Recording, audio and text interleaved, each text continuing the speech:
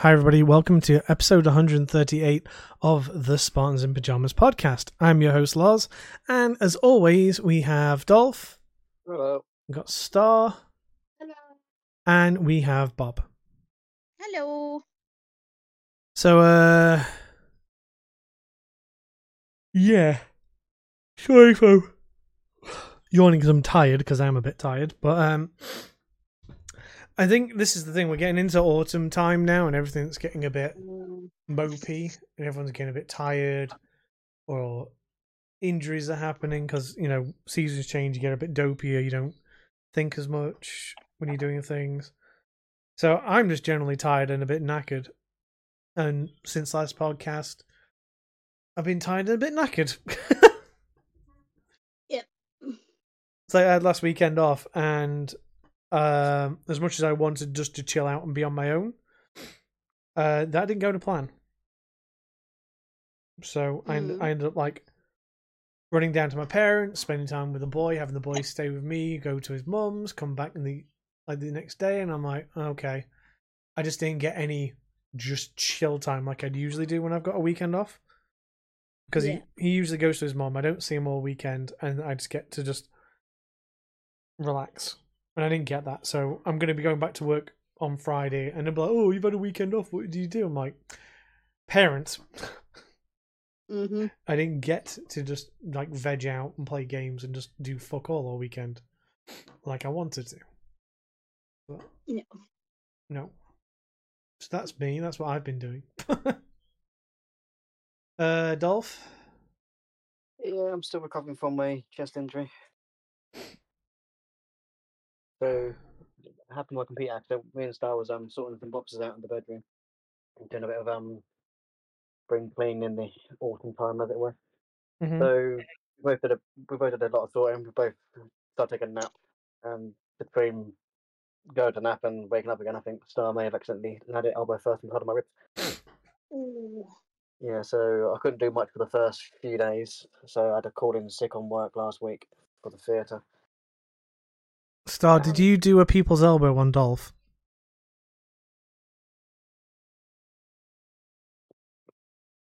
It was an accident. It wasn't. I said I was sorry. Did you shout from downtown the top rope, bam, as you went in? No. No, nothing like that. No. I don't know. We're going to do... Me, haven't you? Yeah. I've elbowed my ex-boyfriend in the nose when I was asleep once. Ow. I thought his head was a pillow. I must have thought it was like something. Oh, this thing is it's not soft enough. Bash, bash, bash. Yeah, I elbowed him in the nose. I obviously don't remember doing it. I have a funny feeling I remember who this is. I'm pretty sure you would do, yeah. Yeah. Yeah. Another thing I did to Dolph. Gosh, we're talking back when we went to see Harry Potter. We were getting out the car, or getting in the car, one or two, and I accidentally shut one of Dolph's fingers in the car door. It wasn't one, it was three. 3 fingers in the car door. Yeah, she shouted "Have it" as well. Pardon? Have it. Have it, slam. The joke is now, when she ever asks ice cream, I say, oh, I have my favourite ice cream, part door. That's quite a good one. I like that. I might use that. He's good. Yeah. But it's all good because so after I've elbowed him in the rib last Monday, I felt like absolute rubbish. I went into work, was like, right, okay, I'll do 2 days.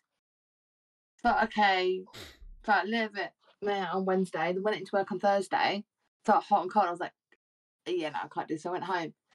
So we've been a right pair. I've been ill with cold and flu kind of things, and Dolph had his ribs, so we're a right pair. Not good. Nope. You've been looking after me, haven't you? As best I can.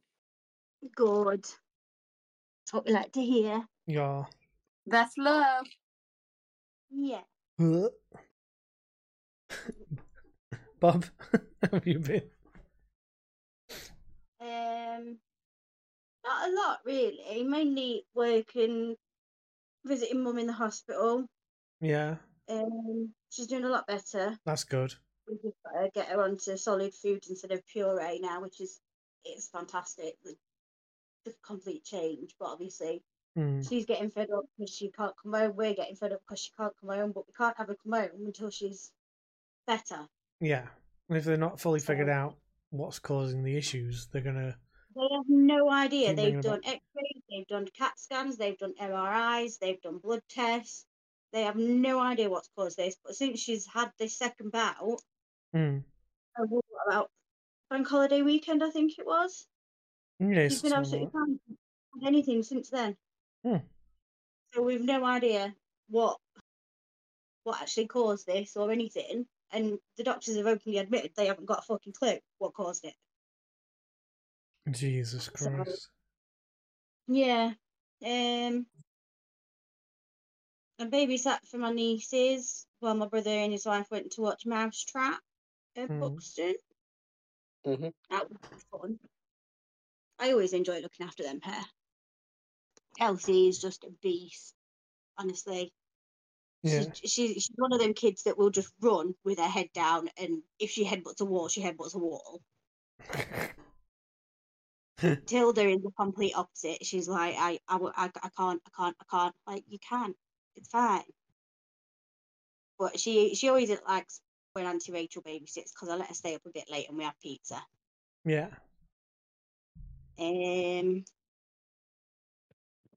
I went to Leicester Mm. for work. I'm on this EDP program that they've got, like employee development thing. That was interesting. We had to explain ourselves in pictures, like where we lived, who we lived with, what we like to do, and stuff like that. And then I've got to go to Milton Keynes for 3 days in 2 weeks. Mm. Staying at the Holiday Inn, which is going to be nice because it's right opposite the shopping centre. So you're going to come back with a right load of shit in the boot of your car then? Well, I'm not driving. One of the other girls has got business insurance on her car, so she's driving down. Yeah. That's great. I ain't even got to drive because Mm. I hate driving in Queens. It's a fucking nightmare. Yeah. It's horrible. And then on the 7th, I've booked in to have a new tattoo. Ooh. Oh, excuse me. Well, I'm not sure if it's the 11th or the 12th. I can never remember which day it's meant to be. But I think it's the 11th because it's a Wednesday. I'm down in London for Blink-182. Ooh. So Yeah, it will be the Wednesday will be the 11th because I'm there the 9th, 10th, and 11th, which is Monday, Tuesday, Wednesday. yeah. So hopefully when we've done the next podcast, which will be late because obviously I'm not here for that, we can talk about that. I'm trying to see if anyone down London area wants to meet up on the Thursday and hang out. Yeah. Because it's going to be like me, Matt, and Adam and Carly, I think. And then I'm going to say any London Spartans want to meet up and hang out, let's do something. Because we're going to be doing like the sightseeing tour and get a bit pissed. Because we don't have to get the train back till about 8 o'clock at night. Oof. So we can. You have to go and get the food from Camden Market. Yeah. I love those food places. They're lovely. Well, I should probably message Charles. It's not his actual name, but and but oi fuckface, we're going to be in Camden if you still live down that way. Yeah. If you do go to Camden and you see the thingy zombie person, I don't remember what his name is, but he's got a really massive mohawk and he's like face full of tattoos and piercings. All right. He's really cool. Yeah. You have to see if you can get a picture with him. Oh, I'm cool. He's pretty good. Yeah. We have got a lurky Spark as well. So, hi Sparks. Hello. Danger. I came in quietly, so. Yeah, I thought I'd put a thing on. It's like recording soon. Please enter quietly and wait to be announced, sort of thing. Because it's alright, people just going, oh, in the middle, and you're like, you're a fucking prick. Don't do that. Always join quietly, and we'll get to you. Oh yes, no, I'm well aware of that one. Yep. How you doing anyway? Not talked to you for a bit. Yeah, not too bad. Just I had the middle daughter with COVID for the last 2 days. So Oh, lovely. yeah, yeah, she's got over it. You know, Feeling if they're better. well enough now, you can send them to school even while they're still actively ill. Yeah. It's fucking stupid how, like, 2 years ago, we couldn't fart if you had COVID anywhere near the outside. Now it's like, yeah. No, put a mask on them, get them to school, fuck them off. Yep. Are they well enough? Got to teach them. Yeah. No more remote learning. Oh, No, God, yeah. other than that, yeah, all good. Boy had his bike stolen the other week. Fuck's sake. Yeah, that's about it. I've got a once in a few years visit from my real dad coming up in a week and a half, so that should be interesting. Mm. So yeah, other than that, all good. Cool. Thank you very much. So, shall we get into the topics? Yeah. uh, This was Bob's, I think. yeah, the first couple of Bobs, I think. They are. They are. This is from the mirror.co.uk. Yes, Vogt was absolutely livid that his son was charged for an adult meal at a Chinese takeaway. So, start off. I'm livid after Chinese buffet restaurant measured my 11-year-old son and charged me more.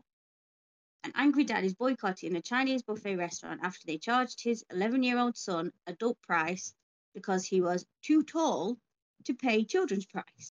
What the fuck? Just wait till you find out how tall he is. At the all-you-can-eat restaurants, there are usually two different prices, one for adults and one lower charge for children who eat a lot less. I think that's a lie, because kids eat like fucking shit ton. Mm-hmm. But one dad was left fuming after he was forced to pay for a full adult price for 11-year-old son's meal because he was too tall, despite only being 5 foot. That's like 1 inch shorter than me. And do you know what makes me chuckle as well? I've just seen the name of the place and where it is. Yeah. Oh dear. Craig Cantrell, 50, claimed that when he went for a meal at the Chinese buffet Wong Ting in Sheffield, That's down the road. his son Joshua, his wife Jane, 48, and a group of their friends, who also had a 10-year-old son, the two children were charged different rates. According to the dad, staff measured them both and said that because Joshua was taller than 4'5", he would be charged as an adult. What? How many adults do you know that's 4.5 foot? Can I also just point out, 5'1". why did they let them fucking measure your children? Don't know.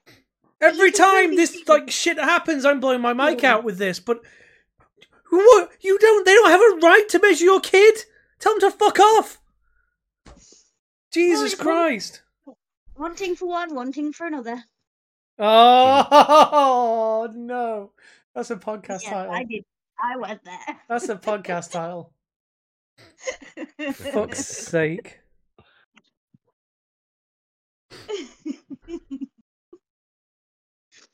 I think you'd say Dolph.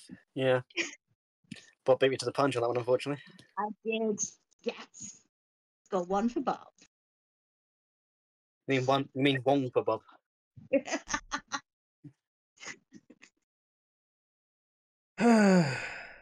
So, when the angry dad was charged $22.50 instead of £10 for his kids' meal, he challenged the decision but still had to pay full price.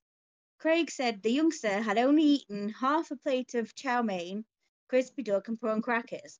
That's a lie, you probably ate more. And he was absolutely disgusted by the staff's decision. Craig, a steel worker, said, "It ruined my night. I was really annoyed and wanted to pay the bill and get out of there by the end of the night." He added, "If he was 15 or 16-year-old lad or in secondary school, then we would fully understand it. He's just started his last year in primary school and has just turned 11. He's not even in secondary school. I was absolutely disgusted. According to Craig of Sheffield, the menu said pricing was height dependent, but didn't state what the height was. Then on the wall, there was a really tacky sign that someone drew with a biro and just hung on the wall. The restaurant owner was joking with my son and asking if he wanted a pint of Cobra. I said, you might as well get him one, as they're charging us full price for him, but he walked off. They could have drawn up that sign and stuck it up wherever they wanted. Oh, no, there's more. The dad of one is now boycotting the restaurant and doesn't see why they wanted an extra £12. We spent £217 between us, so I don't see why they would feel obligated to get that extra £12 out of us. Now they've lost our business because we've been in a few times before. Manager for Wong Ting, Lance Pang, God damn it. defended the restaurant's policy and said he will stick to his guns, and added, if you don't like it, you have the option to leave. People are ignorant. It's on the menu. Sometimes you get a child who is 15 and 6'2", and they eat more than anyone else. That's it. Yeah, but a 15-year-old is a teenager, not a child. Yep. The height dependent on the that I could see trading standards going no, because you can't legally measure a minor. You have to get permission to do that. So that's But fucked. it is under the terms of service on the. But still, it's a safety issue. Oh yeah, no, that's the thing. The old. Because he could just ring the police and say they're trying to measure my son who is 11 years old and I disagree on this.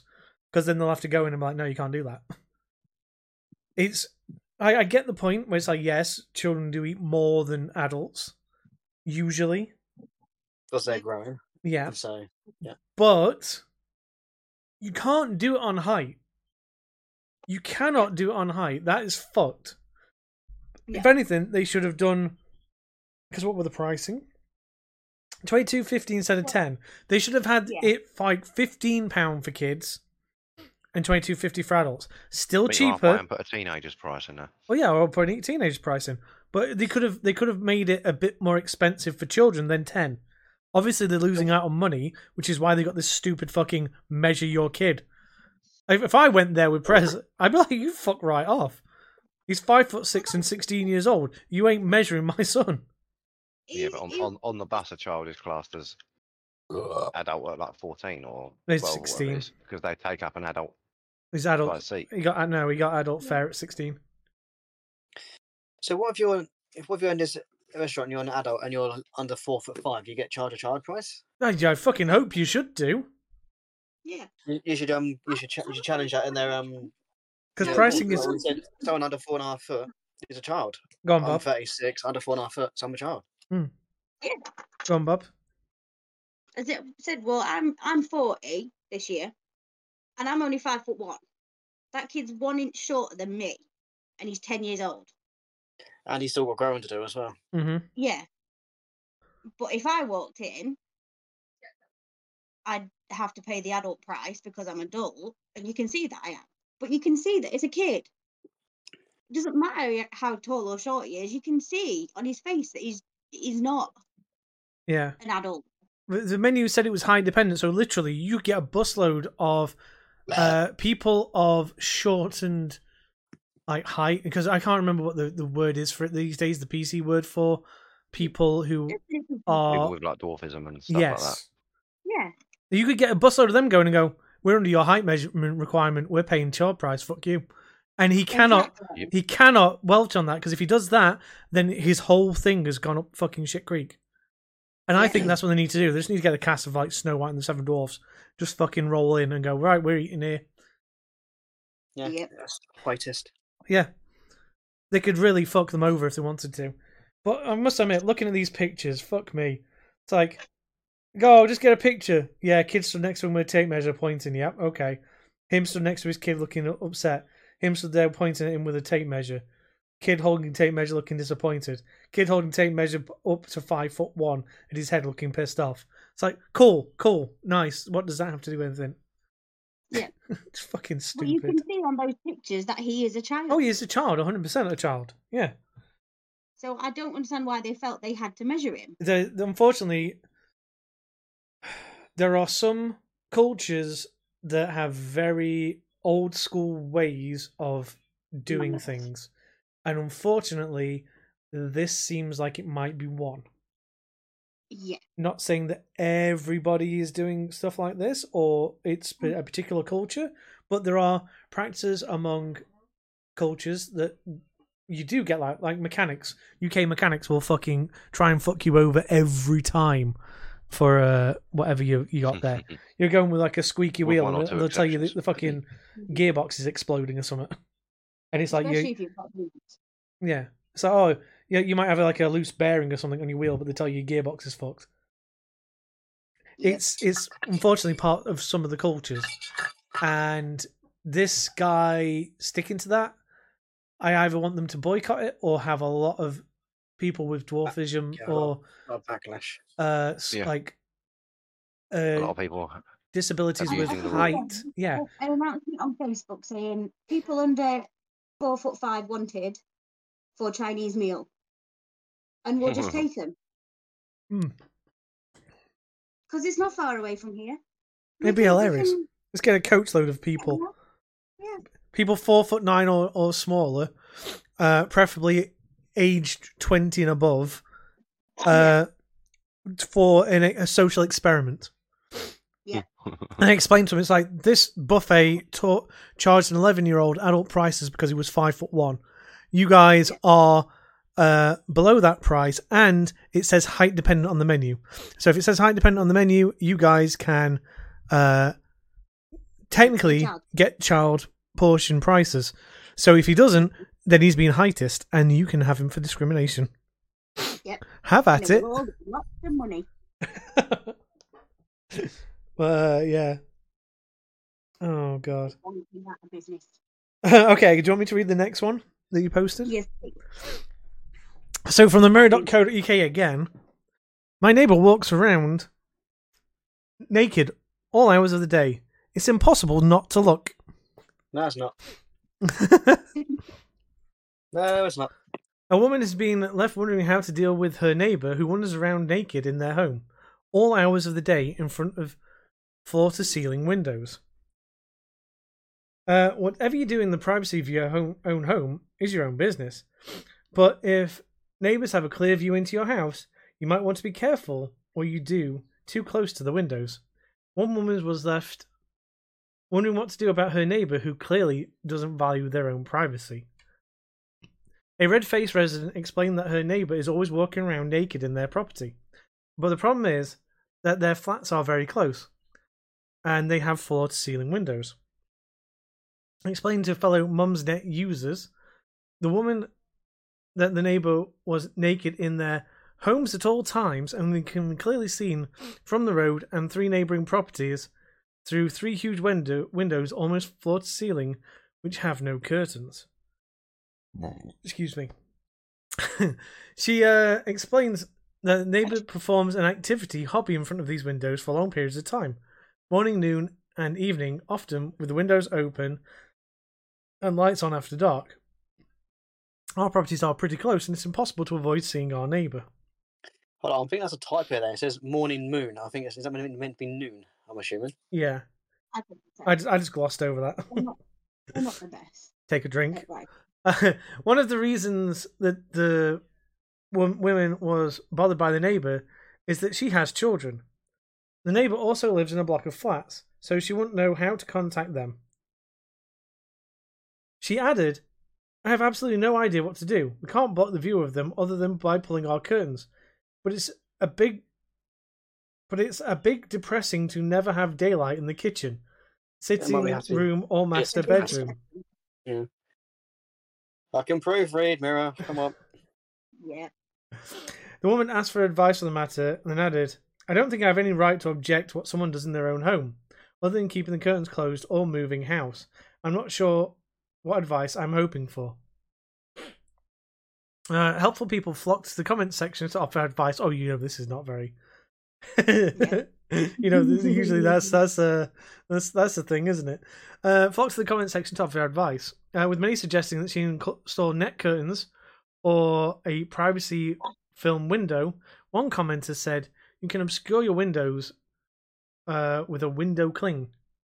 We did this. It lets light in, but you won't be able to see out unless you only obscured the lower half of the window. Another suggested put up a sign in your window saying, "Do you realize we can see you butt naked, and it's not pleasant," or something similar. But yeah, you can get this. It's like this frosted glass film you put in your windows. Mhm. Still got light Mhm. through, but well, you can't see through it. So there are two comments to this. One of them says, "Stop looking then. She can walk around naked all day in their home if they want." The second one was, "What brand of binoculars do you use?"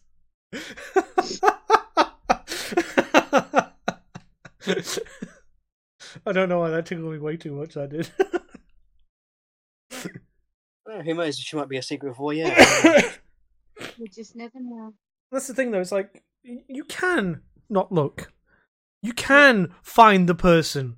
If you know they're in a block of flats close to you, you go to that floor and you look for your house flat across. When you find that one, to the floor they're on, and then you count across how many windows there are, and then you figure out where they live. Yep. It's Not like just it's that, really if- simple. They're gonna have to leave the house at some point, so catch them when they leave. Say hi, Yeah, you can know not- what they look like. Yeah. Well, yeah, top to toe. The thing is, there could be a nudist. There could be that thing. There could be a nudist. They can't do it Yeah, I obviously think public outside. decency rules might come into play there, though, because of Yeah, but then again, it's They're in like, their own home, so they can do whatever they want in their own home. It's their fault that she's looking out the window at them. I think the worst they tell them is like, "Hey, can you have some kind of private modesty barrier to waist height or something on the windows?" Yeah. Other than that, she could walk around stark bollock naked all day in their own house. I could. Yeah. I could go stand by my window and have a wank. Someone And was if doing someone, that round my way, but they got in trouble because it's near a school. But yeah, but that's a different thing. If you're in the middle of suburbia, and you're not near a school and you're doing that, that's your own business. You could have a wank in the window if you wanted to. If people see you, that's on them. Because they're looking in your windows, aren't they? Well, no, if you're in full view of thing, it does come into play, I think. But that's the thing, though. You can say, well, I didn't think anyone would look through my windows, for one. That's why I never open my curtains unless it's like rare occasions, because I just get pissed off when people look through my windows. It's like, I'm not a fucking passing attraction. Picture. Yeah, you don't fucking look in my windows. This is not nosy people. And that's why I agree that this woman needs to fucking chill and figure out a way not to be looking in his windows all the time. Because it's impossible not to do it. It's like, well, it is possible not to do it. You just haven't exhausted all the ways of stopping that from happening. Yep. So, yeah, I disagree on this They one. don't say if it's a male or a female, because, I mean, you need to know which one it is to give the right advice. Like, if it's a woman, you'd need something floor to ceiling because you've got boobs and a flu. Yep. But if it's a bloke, You just need you to only waste need time. to be from waist up. Yep. And that's what annoys me is like I like the idea. It's like people are taking the piss out of it because, like, well, you are looking. You can get people to just. You can train yourself not to look out the window at stuff like that. Yeah. It just reminds me of the Friends thing with Ugly naked guy. ugly naked guy. Yeah. They didn't do it all the time, but when they did spot him, it's like, oh yeah, okay. But this seems like it's just gone a bit too far on their thing. Because if anything, he could be like, read that paper article, or she read that paper article, know it's her, and then have them accused of voyeurism. Yeah. And she's gone to the newspapers about it, so she's proven that she's voyeuristic. And she could get in trouble for that. Because we don't know, it could be a medical condition. This person might not be able to wear clothes for long periods of time because of a skin condition or something like that.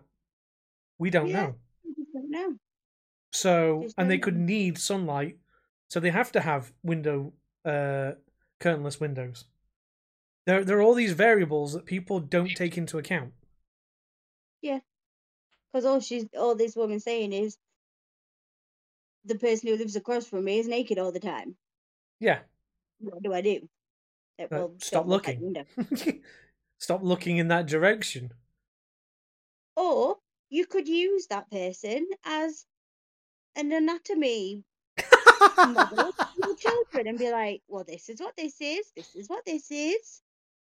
You know, it could be a it could be a teaching moment for her children. I mean, If that hangs down to there, you need to go to the gym. Exactly. do your balls hang low? That's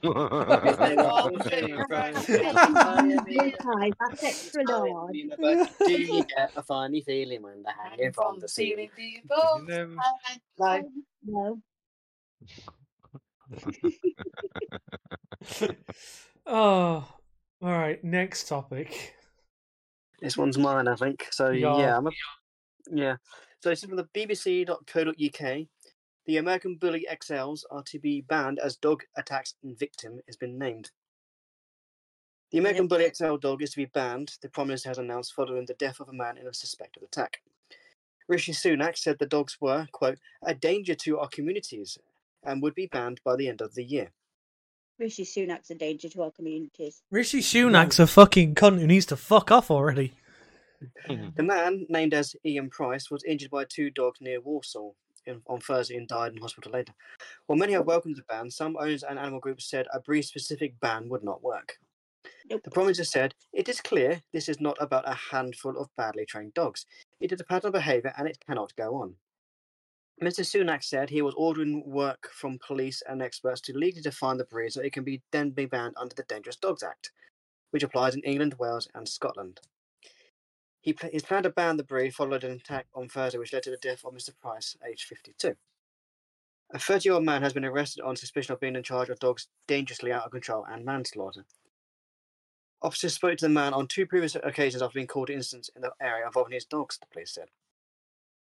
Emma Whitfield, whose 10-year-old son, Jack Liss, was killed by an American Bully dog in 2021, told BBC Radio 5 Live she was in shock at the announcement. I didn't think I'd get to listen to when I got started. I'm lost for words. It's been a hard fight to show these dogs what these dogs are capable of, she said. And Tory Peer Secretary Lord Baker, who was behind the Dangerous Dogs Act, introduced in 1991, told BBC Radio 4's PM programme he agreed entirely with the Prime Minister's decision. The American Bully XL was born to be aggressive and bred to be aggressive, he said, adding they had no place in the large dog-loving public of our country. Can I just point out? I'm going to pause right there because, yes, dogs can have an aggressive behaviour, but if you stomp it out early, they're not aggressive. Can I just point out that even the smallest dog can be a deadly dog if it's not trained properly? Oh, yeah. I mean, chihuahuas nipping at your heels, yeah. Well, they've got they take you down and then they're fucking on you. If they're relentless and they're not trained. One lucky bite, that's it. Exactly. Yeah. I mean, what about Dachshunds or Doberman? They're quite aggressive dogs, aren't they? The Dangerous Dogs Act is complete bullshit. Well, it doesn't do anything. It's the deed, not the breed. Shih Tzus are Japanese guard dogs. It's just ridiculous. It really is. If a dog owner knows that its dog is prone to being aggressive, then put a muzzle on it when you walk it. Yeah. Not a Mickey muzzle because they can't breathe, but a cage muzzle. Yeah. And if you have a dog that you can't control, you shouldn't have that dog. Exactly. Yep. Nope. So this brings up an interesting thing. That's why there's breeding schools that exist. So this brings up an interesting thing that's happened to one of the regulars recently. They have like a Tibetan lion dog or whatever the breed is. Oh, Better yeah. Mastiff, yeah. Yeah, and it went for somebody in his own backyard. Now, this dog, when it comes in the pub, actively cowers away from human contact because it's scared of them. Yep. And I struggle to see how it's bit this person, other than the fact that it's in his territory. Yep. Yeah. And he's defending him. It's in his own it's in his own house, in his own property, in the dog's territory. That the fact that dog is cowering away from human contact just says it all right there, that it's been trained by negative reinforcement. It's not been trained correctly. Because those dogs, if they're trained correctly, they can be absolutely. I mean, it's soft as shit. It's like it doesn't like large groups of people, so it will cower away. But if you go in one-to-one and you go very gently, softly with it, you can give it a stroke and stuff, and it's fine. If anything, it hates the attention. Yeah, because it's been given negative reinforcement training. It's not been trained with treats or something that motivates it to do its best behaviour. It's been ragged about to train it. Yeah. So I had a Rottie Mongol mix growing up. So Rottweilers are, they do have a bit of a bad rep because they're can be quite aggressive dogs as well. Well, the chav dogs. Our dog, no. No, yeah, I mean, the Rottie I had growing up was a complete big fucking softie. Yeah, but it's what chavs get because they think it's an hard dog. No, it's a herding dog. Yeah, they are protection and they're working dogs. Like German Shepherd, they're working dogs. Absolutely big fucking softie he was. He was loyal to us. He'll be if anyone he didn't know was next to us. They're vocal. It was like, no, he's fine. He's okay. Yeah, as soon as they know that person is fine and you are safe, they'll be like, all right then, whatever. Yeah. See you later. You're not a threat, I'll let you pass. It was a lovely dog. But that's the thing, though. I have a Rottweiler, so it's. They are beautiful dogs. They are amazing pets. Well, didn't they try and put them on the dangerous dogs list? Yeah. I think they attempted it along with Dobermans back in the late 90s, but no, that got slapped down. Yeah, and I think this will as well, just because they've got to prove that these dogs are 100% aggressive 100% of the time. They're not, because for every bad owner case where they've not trained the dog properly, they're not in control of the dog. There are 100 cases of a dog that's there protecting a baby and whatever, just being soft as fuck. So this is it. It's always about, and this is always what's going to piss a lot of people off, including me. It's always about the training of that dog, not the dog itself. Yep, indeed, not the breed. Yeah. Dogs who are trained correctly are brilliant. I have met plenty of big dogs that would have scared the shit out of me when I was younger, who are soft as fuck and will come and actually go, hey, you're going to fuss me then or what? when I see him at work. So I'm gone from like being a bit wary of big dogs to be like, come here, you big softy, come here. And I'll like go and like think of them. Introduce yourself. Yeah. But no, it's 100%. It's like it's bullshit. It's 100% bullshit. It's just this is a popular point of contention in the news again. Yeah, I'm going to get some brownie points. Scoring. Yeah. And then everyone's going to turn around and go, no, you fucking prick. What are you on about? Aren't you meant to be fucking the country up right now? Stop fucking around and fuck off. I can't wait till we vote the Tories out of government.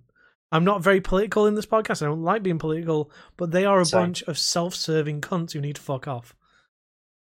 Because they don't take anyone else's interest. They just figure out ways to make themselves more money. Yep. And then wonder why everyone else is really pissed off with them and why the whole thing is going to shit. But yes. Okay, so continuing, kind of a tangent. How many people die because of dog bites? So hospital admissions for dog bites have gradually increased over the last 15 years. In 2022, there were about 8,800 admissions to hospital in England with dog bites compared to 4,699 in 2007. So, yeah, it has gone up. It's doubled in 15 years, granted. 10 people in England and Wales died because of dog bites in last year, 2022. The 4 dog breeds that are banned in the UK are the Pit Bull Terriers, the Japanese Tosus, the Dogo Argentinos, and the Fila Brasileiros. Dogs that share physical characteristics to banned breeds, such as crossbreeds, are also banned. Owning a banned dog can result in an unlimited fine and a prison sentence of up to 6 months. In 2022, True.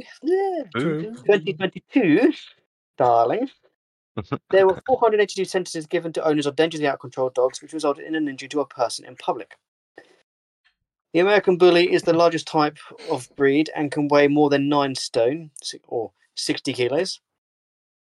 However, it is not recognised by the main British Dog Association as such as the Kennel Club.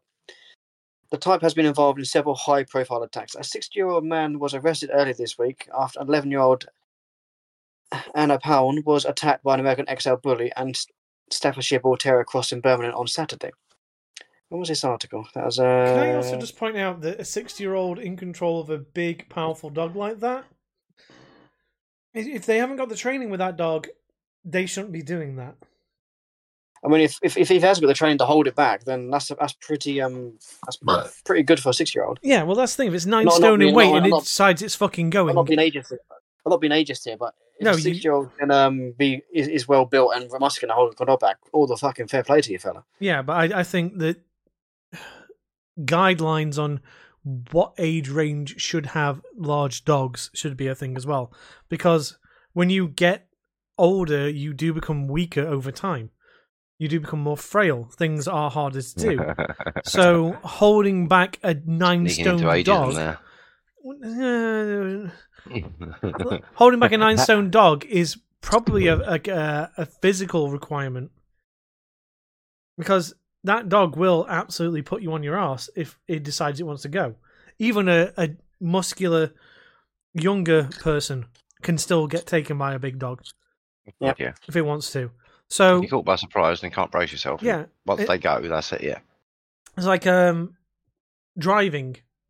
Is proven that your reaction times and that when you get older, once again, because we're all getting that way, get worse. So I always think that they should have more standardized testing for the older communities, because we're all living longer and there are older communities on the road still, and some of them are fucking lethal because they don't realize you're there. They aren't paying as much attention. Their reaction times are slower, and it's like the reason why we joke that the Sunday drivers is usually because it's somebody of a certain age bracket going around driving, and they don't hit second gear. They're doing like 20 miles an hour around town and stuff, and it's getting to that point where, as we get older, we should all have these testings done with us for competency, basically. Because I expect to be competency when I do a competency test when I'm older, because otherwise, I can become a danger to somebody else, and I think it's only fair that when we get to a certain age, we have those tests to make sure we aren't a danger to other people. Because we might be fine in ourselves, but if we cause a pile up and kill 3 people, that's on us, and that's on government, and that not realizing that maybe we shouldn't be doing stuff like this. Sorry, I just saw that GIF. Fuck's sake. But yeah, so this whole dog thing is subjective. It's always been subjective. It always will be subjective. Because even the smallest dog can cause the most damage to a person if it's not trained properly and is actively made to be aggressive. Whereas... What about cats? They're just aggressive, fucking full stop. Yeah, well, I think... Well, if you train them properly, they're not, but... Yeah. Some cats just don't like certain people. It's like, okay, I'll fucking leave you alone then, prick. Mm-hmm. I remember seeing the story about this woman had a cat who was a complete fucking softie to her, but she absolutely fucking hated her boyfriend. I mean, he'll be sitting on the chair, walk past and go, Swipe him. One of my friends, her cat, she always said it was a bit weird around people, and it came and just sat on my knee and let me stroke it all for a good couple of hours. I was like, "Rrr, this cat," and he was cool. And it's like she was like, "Oh, they don't usually take to people that well." I mean, I had a tabby growing up, and she didn't really like me. She'll have a little fuss now and then, but she'd done her best to avoid me. Yeah. But once her biological mother had died, yeah, she kind of made an attachment to me. Hmm. So, she'll come and snuggle. She'll get pets. She'll get hugs. And she just kind of bonded with me after that. Well, I think that's the thing as well. It's like if they are like if a cat is there and then a child comes into the mix, they have gone from like undivided attention and that to being second rate. And cats do hold grudges. Oh, And definitely. They'll hold long grudges. And that's Dogs, probably. not our cat. I remember a cat. It's a shame about him. He was quite young when he died, unfortunately. But and that's the thing. It's like literally. It's like unless it's there when you're there as a like if it's a kitten and you're a baby, you don't generally have that bond as good because they're either coming into it or you are thingy. You're like this interloper that suddenly took all the attention and all the fussings away from it. Yeah. So, they're gonna get a bit angry about it. So it's a bit of a tangent. Let's continue. Yep. Coco is 60 kilograms of love. On Friday, campaign groups Bully Watch, the campaign for evidence-based regulations of dangerous dogs and protect our pets, welcomed the government's announcement calling American Bully XLs a clear and present threat to public health. Labour also backed the ban, but Shadow Environment Secretary Steve Reed said families would be furious had it taken this long for Rishi Sunak to finally act. Downing Street denied the government had dragged its heels. Oh, of course they dragged the fucking heels. However, some owners and animal groups argued a breed-specific ban was not the solution. Charlotte Towner of Clacton-on-Sea in Essex told BBC Newsbeat her American XL Bully Coco was 60 kilograms of love and was the best-behaved dog she had ever owned, including being gentle around her 18-month-old daughter. Fellow XL Bully owner Jake Higgs from Tamworth in Staffordshire said the ban was devastating and described his dog Bane as having the temperament of a Labrador. He said it was easy to harness all dogs with the same brush, but I think we should be looking more at the owner. The Dog Control Coalition, a group which includes the RSPCA, Battersea Dogs Home, and the Royal Kennel Club, also questioned the decision, saying the Dangerous Dogs Act had, in fact, coincided with an increase in dog bites, and the recent deaths show that this approach isn't working.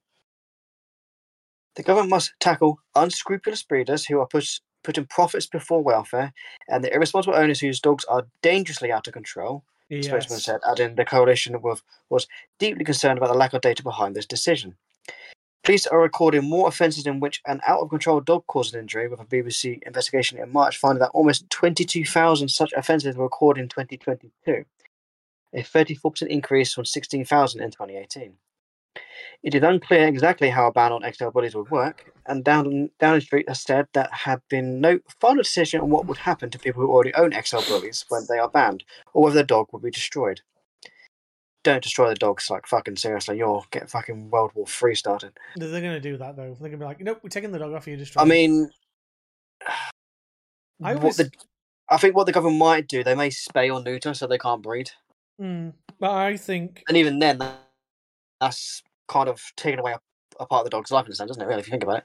Yeah, I think that they should have, for dogs specifically, because they're the ones that are the dangers if they're not controlled properly, they should have like akin to like a driving license for pet ownership of a dog, because they can be weapons in the wrong hands, and I feel that they should pass scrupulous tests before they're allowed to take a dog on, and then be treated with like the same kind of brushes. If you are a car driver, if you drive recklessly, then you lose your license, you lose your car. If you treat the dog badly and ends up attacking someone, the dog gets taken away and trained up to be a good dog, and the owner Then give it loses back. his license and gets fucking done for it. I don't think destroying dogs or anything like that is a good idea. I don't think that they thought about this. Because if anything, rather than ban these dogs, you could make it a payable license to have a pet. And then, if you can't prove that you've got a dog license, then the dog gets taken away. Yeah. And that would then stop certain communities and certain people from getting them, because either they're registered and the people have like proper licenses, or they don't and the dog is unlawfully theirs, and it gets sorted that way. Unfortunately, you'll probably get people that will still have a dog, and they'll just hide it away, not take it out for exercise and all that, and it will be a danger then. Yeah, but then they get found out and the dog gets taken away, because it'll be one of those things where eventually somebody would report that, and then that person would get full fine, full time, and whatever for basically animal cruelty and failure to have a standardized license for that pet. Yeah. Because would you agree that'd be a good idea though, to as a dog owner yourself, that if you had a license? Yes for that and dog? no, but everyone has a difference of opinion on what makes a good owner, what makes this, what makes that. Them coming up with a list of things. Obviously there'll probably be like a means test in there. Yeah. Can you afford to have a dog? Can you afford the vet bills, or if they have surgery, what limit of surgery? Would they set the limit at that you've got to be able to cover? La di da di da. Yeah. It's a bloody minefield. Oh god, no! I imagine that it is a minefield, but it would reduce these issues that they're having. But yes. Oh god, yes. I'm just about the icon. It said Pitbull Terriers. I'm just trying to think. One of the regulars came in with a. I think it was it was a pit bull. I don't think it was a pit bull terrier. It was like a cobalt blue color, like a blue pit bull. Yeah, you get blues. Yeah, it's like a cobalt blue kind of thing, like a greyish blue. Yeah, it's classed as a blue. Yeah. Yeah, had blue eyes. It was an absolutely fucking Stunning gorgeous dog. Yeah. Beautiful. I don't know. I just think the blue eyes made it fucking beautiful. It's like, oh, you're so cute. And it's only a puppy. I say puppy, but it's probably about a year old, maybe 2 years. So it was kind of quite a large breed, but big fucking softie. Didn't know who the fuck I was. Came running over to me. Yeah, trusting. Wagging his tail. Dad's not apprehensive here. You're fine. Looking up at me, I scratched behind his ears. He just flopped on his side, lay down, and exposed his belly. And I gave it a little belly rub. Fucking lovely dog. Whenever a dog does that to me, I'm like, you're being a little tart, aren't you? Yep. Because most dogs just let me give him like a pat on the head and quick ruffle behind the ears and all that, and then I'm like, okay, they're chill with me doing that. I'm chill with doing that. But there's some of them just like, nope, and then they lay on the floor and he's like, I'm yours. Draw me like one of your French girls. And I'm like, for fuck's sake. One of your French dogs. Yeah, it's like, you're a tart. And I'll be there yes, in front of the, untart. Yeah, in front of their owners, like, you're a little tart, aren't you? Yeah, you are. You're a little tart. Giving them some fuss, and then I go away, and they're like, sometimes I'll pour my hand back over to them to do it again. I'm like, oh, for God's sake! But there's days where I can do that, and there are days where I was like, oh yeah, but I got to get back to work.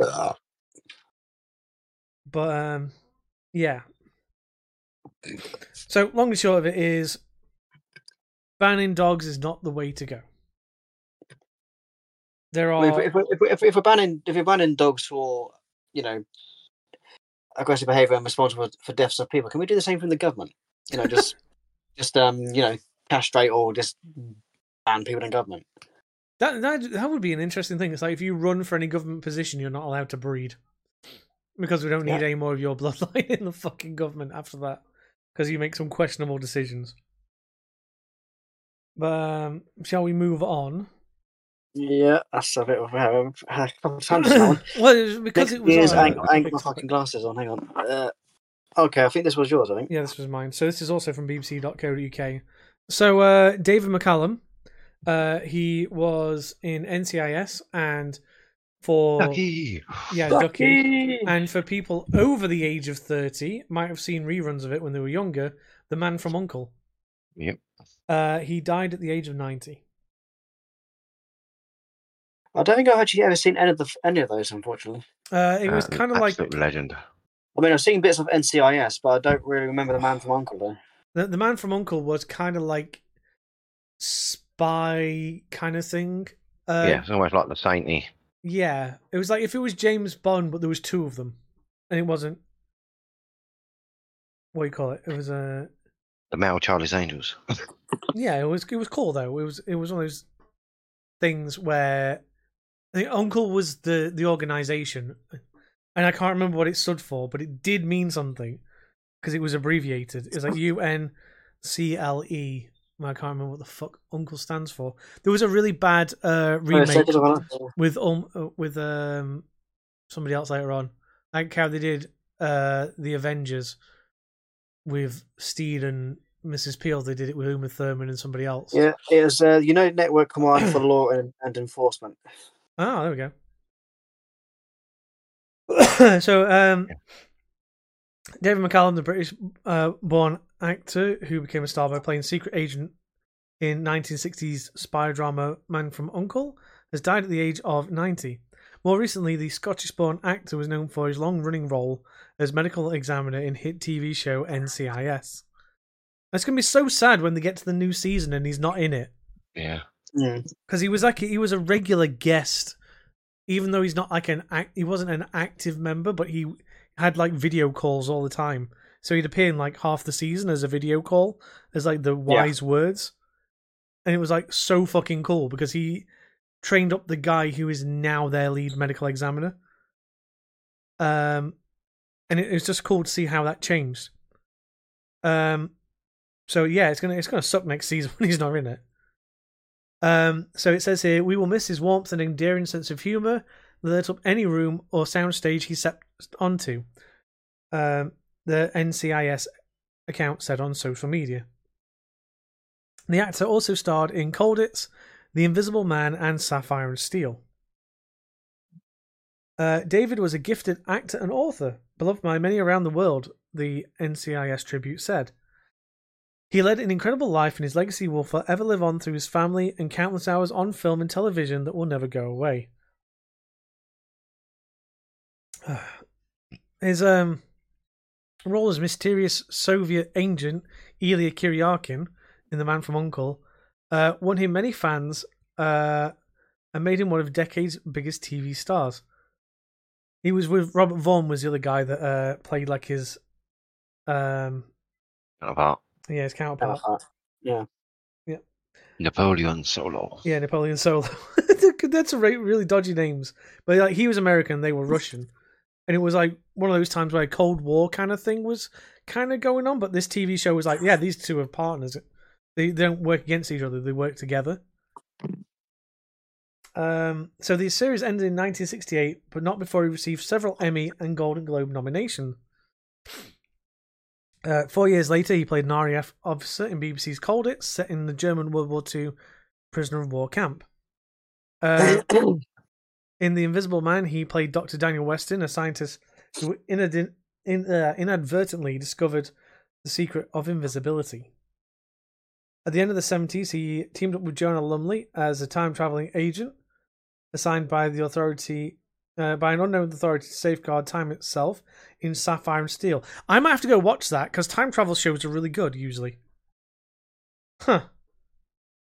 On the big screen, McCallum had roles including The Great Escape, yeah, Great Story Ever Told, and A Night to Remember. I think they're probably all war films, if I remember right. He's also guest starred on TV series such as Perry Mason and The Outer Limits. He was born in Glasgow to parents who were classical musicians. McCallum initially pursued a career in music before finding work as an actor, even. Sorry, I saw the Dr. Dre sample here. So I said as an actor, I said there's this an ample. Fucking idiot. In the 1960s, he recorded 4 albums for Capitol Records along producer David Axelrod. What a name. One of his tracks, The Edge, was sampled to memorable effect by Dr. Dre on US rapper's 2000 single The Next Episode featuring Snoop Dogg. McCallum's instrumental original also went on to appear in the soundtracks through a 2008 video game GTA 4 and the 2017 film Baby Driver. Ooh, okay. Need to find them now.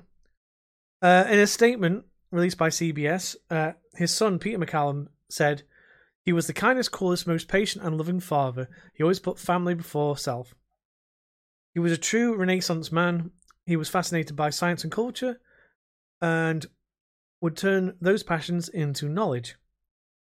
For example, he was capable of conducting a symphony orchestra and, if needed, could actually perform an autopsy based on his decade-long studies for his role in NCIS." The actor died in New York on Monday. His death was said to be due to natural causes. NCIS co-star Michael Weatherly was among others paying tribute. Sharing a signed photo of McCallum alongside Steve McQueen in The Great Escape, Weatherly wrote, "David McCallum made every moment count, in life and on set. Let's raise a jug and celebrate the funny, fantastic, authentic man." I've got 3 autographs. Sean Connery, Tony Bennett, and McCallum, he continued. I felt the same way as Steve McQueen in this picture from The Great Escape. Wow, it's David McCallum. No one did it better. Another NCIS actor, Will Valderrama, otherwise known as Fez from that 70s show, shared himself acting opposite McCallum, noting it had been an immense honour to share on screen with him. Your professionalism and ability to effortlessly take one of us on a journey through your art will be forever felt, he wrote. Emily Wixham, she was, I can't remember, she was one of the agents that's left recently in the series, added on her Instagram story, had the pleasure of working with David for many years, and he was the utmost professional and a true legend. McCallum's role in NCIS came after he appeared in a role in the show Jag, which led to the NCIS spin-off. NCIS itself later on to generate other NCIS shows, take a drink every time I say NCIS, including NCIS Los Angeles and New Orleans. McCallum was also a found work as voice actor for children's cartoons and video games. God damn, that was a lot of... But agreed, this guy was a legend. Yeah. And I am absolutely upset that he's gone. So... Oh, yes. Yeah. We know that feeling. We've had to say bye to Bob's, by the way, so... Yeah. And she had to go and sort stuff out, so... Just us 3. So, next one. Was this me again? Was it? Apple iPhone 12.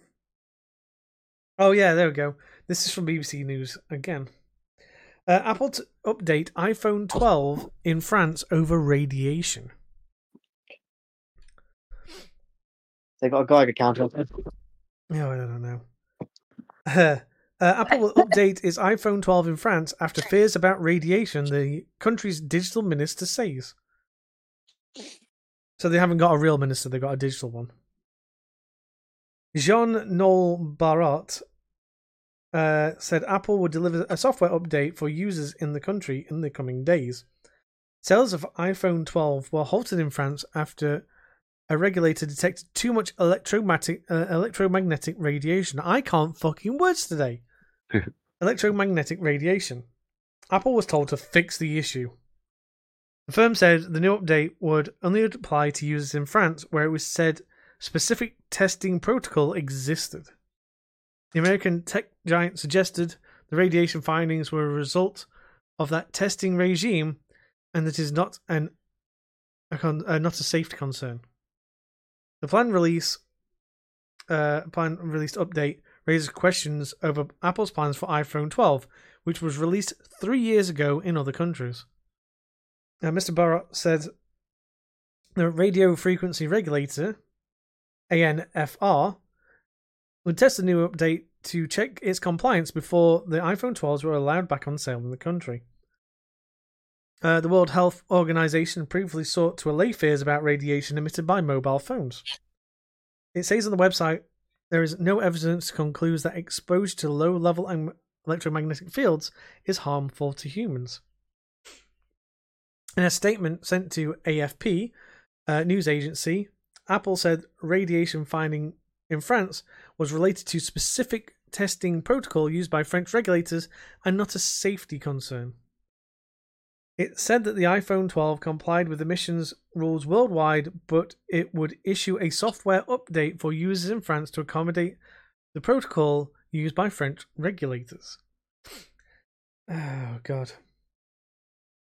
The AFNR previously told Apple that if it could not resolve the issue via software update, it would have to recall every iPhone 12 sold in the country.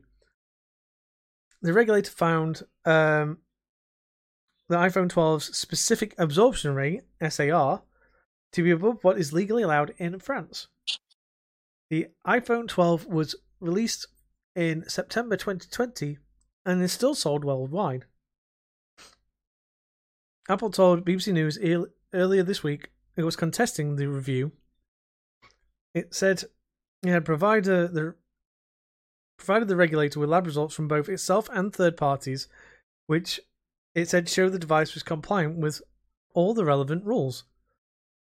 But Mr. Barrett gave Apple a 2-week deadline and said he believed there could be a snowball effect as France shared its findings with other regulators across the EU.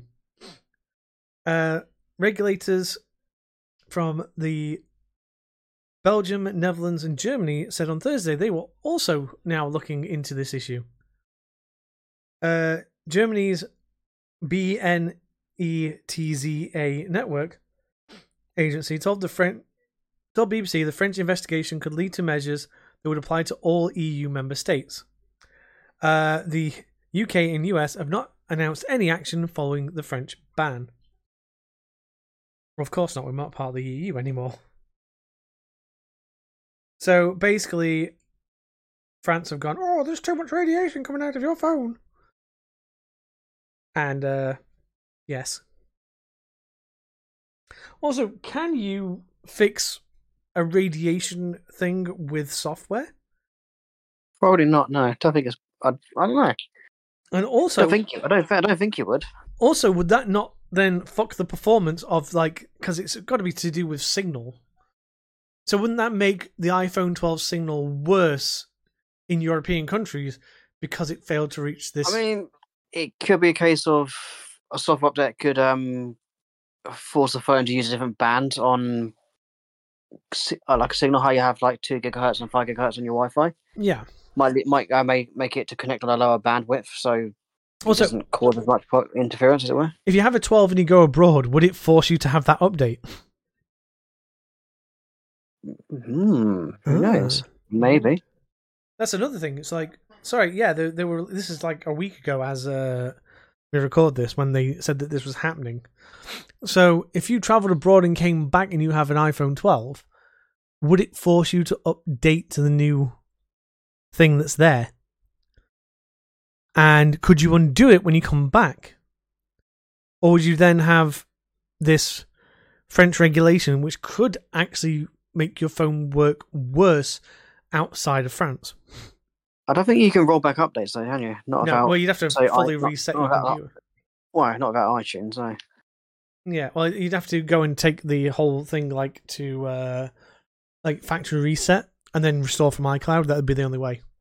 Well, if you have iTunes, back up your current device on iTunes, then update. Then if you get forced to update, then when you go back, restore a backup, I suppose.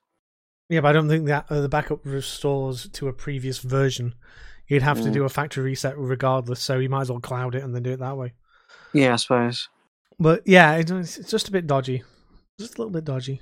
A little dodge, yeah. A little bit dodgy. So, next topic is me. So, Blink-182 are back and 100% back. Yay! Their new single, One More Time, is an emotional fucking song. You cannot say you don't feel something listening to that song.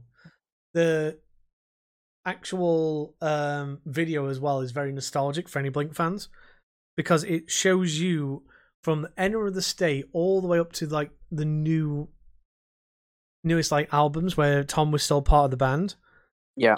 It has like flashbacks to all the different like videos they shot.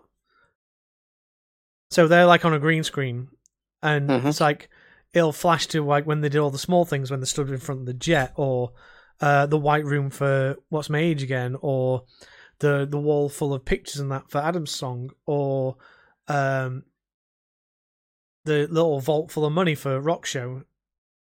And it was really cool to see like all these, not Easter eggs, but just callbacks to what they had. Yeah. And it's like a very wow, hits you in the gut.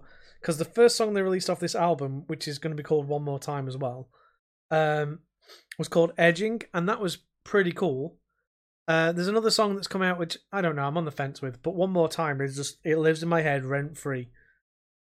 And like I said, I am the reason that the next podcast is going to be late by a week because I'm going to see Blink live because they're in London, and I'm going down to London to watch them. I hope you enjoy yourself. I'm going to fucking love it. It's going to be great. Have fun. I'm going to Have a spend time. them all fucking fortune though. I mean, you taking the boy with you or no? No, it was just me and thinking because I thought he'd be away with his mum because she'd booked him like a thing before we got college. So, All right. technically he should be at college, but he's away, and I think he gets back as I go down to London. Right. So, I think he misses like 8 days of college, but. It's one of those things where it's like if they say blah blah, well, he's out at term time. It's like, yeah, but we didn't know what the term times were when it was booked, and that's his mum that booked him. Because we booked it back in, I think it was booked back in like April for him to go abroad in October. So, but yeah, I'm gonna really enjoy it. I'm probably gonna spend quite a bit of money on merchandise. Because I want a shirt, I want a hoodie. So that's about £100 there. London prices for drinks and food aren't going to be cheap either, so that's probably another £100 there. So it's the problem with London, especially it's probably main cities and just like London in general. It's so expensive down there. Yep. But like I said, I kind of want to do it where I talk and get some of the Spartans down there who are local to London and hang out with them if I can. Even if it's just like I see them for half an hour or something, that'd be cool. I want to. Like, oh, dude, because, like, I've never met K-Dog in real life. I've met Lala probably about 7 or 8 times now. We've seen each other quite a bit, so. But then, Spark, you're closer to London than you're not, aren't you? Well, I'm about 60 odd miles away. Yeah, I'm closer to London than Sparks is. All right. So, yeah, and I've not met you guys in the flesh Never. either, so that'd be cool. If you could. Then there's old Spartans like Tazzy, fucking Charles. His name's Marcus, but we always called him Charles. What From about the T? Halo days. I don't know. I don't think T. I don't know where he lives. I honestly don't know where he lives. I remember him saying that he used to work in one of the mobile stores in my hometown briefly. That's the thing. I've not. And he's like, I thought he chatted to you then at some point. Yeah.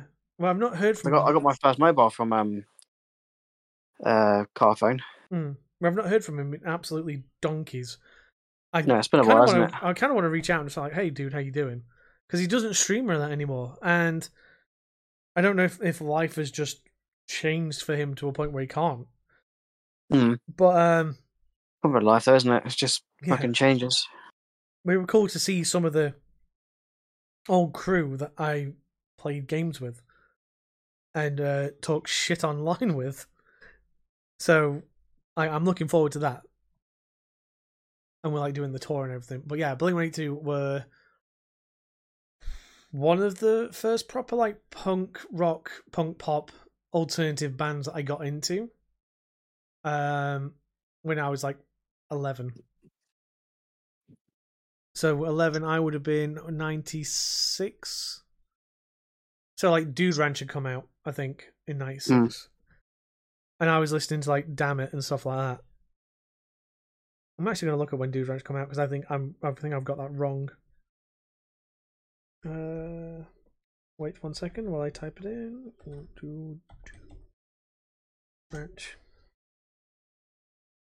1997. So I might not have heard it straight away, but I did. Yeah. But yeah, I remember like hearing Damn It and stuff with my best mate, and then Enemy of the State came out. All the Small Things went fucking viral. What's Made Again went viral. And it really pushed Blink-182 up from where they already were. And then like got me to get all the back catalogue and all the stuff I could get. And then every album release, I've bought a physical copy of the album. So I do have every copy of a Blink album physically on CD, and I will get this one on CD as well. Cool. So it's just one of those things. I just, if it's a good band and stuff, I'll get them physically. Even though I've also got it ready to go on my phone when it gets released. I've pre-ordered it on my phone, but I will get the physical copy as well. Because if my phone dies, I still have physical media to listen to. Just they need to stop fucking around with this DMCA shit so I can play it on stream. Because that annoys me. Yeah, see, I've never really understood that. If the music's in the game, then it should be, well, fair game, I suppose. Yeah. It's weird what I can and can't play. Like, I could play the entirety of the Halo soundtrack and not get fucked for it. But anything licensed onto GTA from the radios, fucked for. Yeah, because they've paid for the licenses and you haven't. You've just paid for the game. Yeah.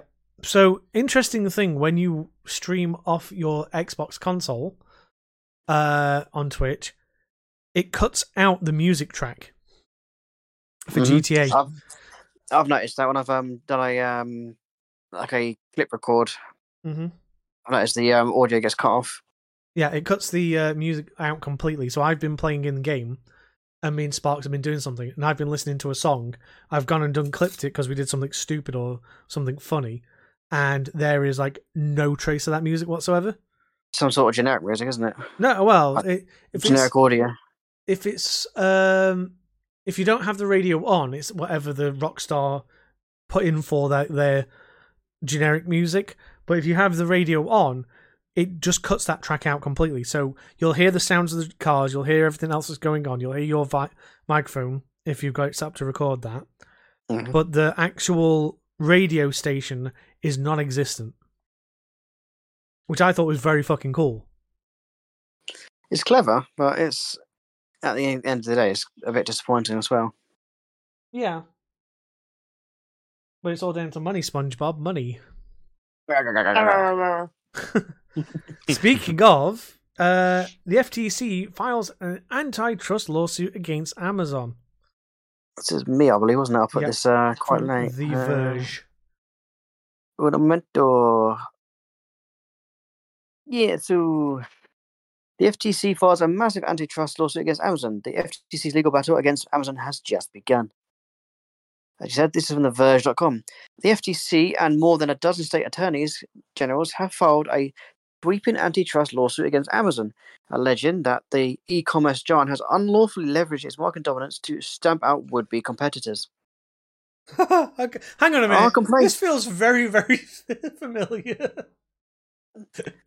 Yep, very familiar. Our complaint lays out how Amazon has used a set of punitive and coercive tactics to unlawfully maintain its monopolies, Linda Khan said in a statement on Tuesday.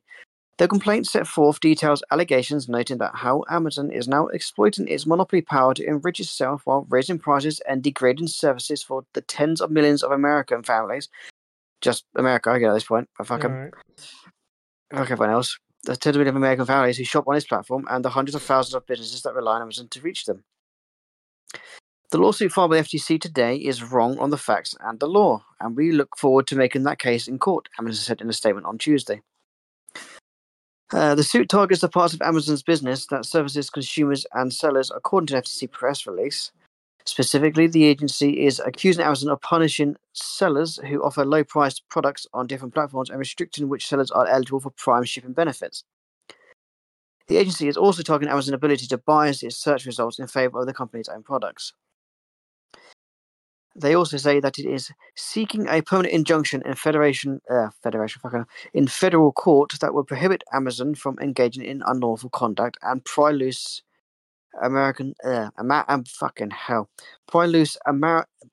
Amazon's monopolistic control to restore competition. Thank you. Can I just point out, this is the second verse, same as the first. Seeking a permanent injunction. Where did I hear that one before, hey? Where did I hear that one before for months on end? Well, we might hear it again later. Who knows?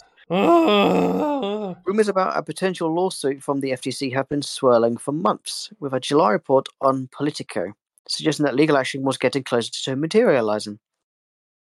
Okay, I can say materialising, but I can't say fucking Amazon. Okay. The FTC has taken numerous jabs at Amazon over the past several months. In June, the FTC filed a lawsuit against the tech giant for allegedly tricking customers into sign up for its Prime subscription services and making it difficult to cancel. There's also Amazon's now $1.42 billion acquisition of robot vacuum maker iRobot that the FTC began reviewing last year, as well as its acquisition of MGM. The FTC has been looking into other areas of Amazon's business as well, including their Ring doorbell service. Earlier this year, Amazon agreed to pay $5.8 million to settle an FTC lawsuit that accused Ring workers and hackers of illegally spying on customers. The tech giant also paid $25 million to settle a separate complaint from the FTC, which alleged Amazon's Alexa products stored the recordings of children's voices in violation of several federal laws. The Amazon investigation prompting Tuesday's suit started under Joe Simons, the former FTC chair under Donald Trump. But Simons reportedly diverted agency resources from that probe against Meta's Facebook following the platform's Cambridge Analytica scandal. Khan, the current FTC chair, has long criticized Amazon's e-commerce dominance and bulked up the agency's ongoing Amazon probe and after her 2021 confirmation. Khan is a known critic of Amazon. Before heading up the FTC, Khan penned a 2017 article for the Yale Law Journal titled Amazon's Antitrust Paradox. This is the same Khan, by the way, who went balls to the wall against the Activision-Microsoft merger and had literally the wrong tree to bark up. They didn't do what they needed for that merger at all. And then she blamed her staff for it later on. So I cannot wait to see what she says when this goes tits up. Because I reckon she's going to accuse all of her staff for doing a shit job when she's like, we need to go against these. Blah, blah, blah, blah, blah, blah, blah, blah, blah.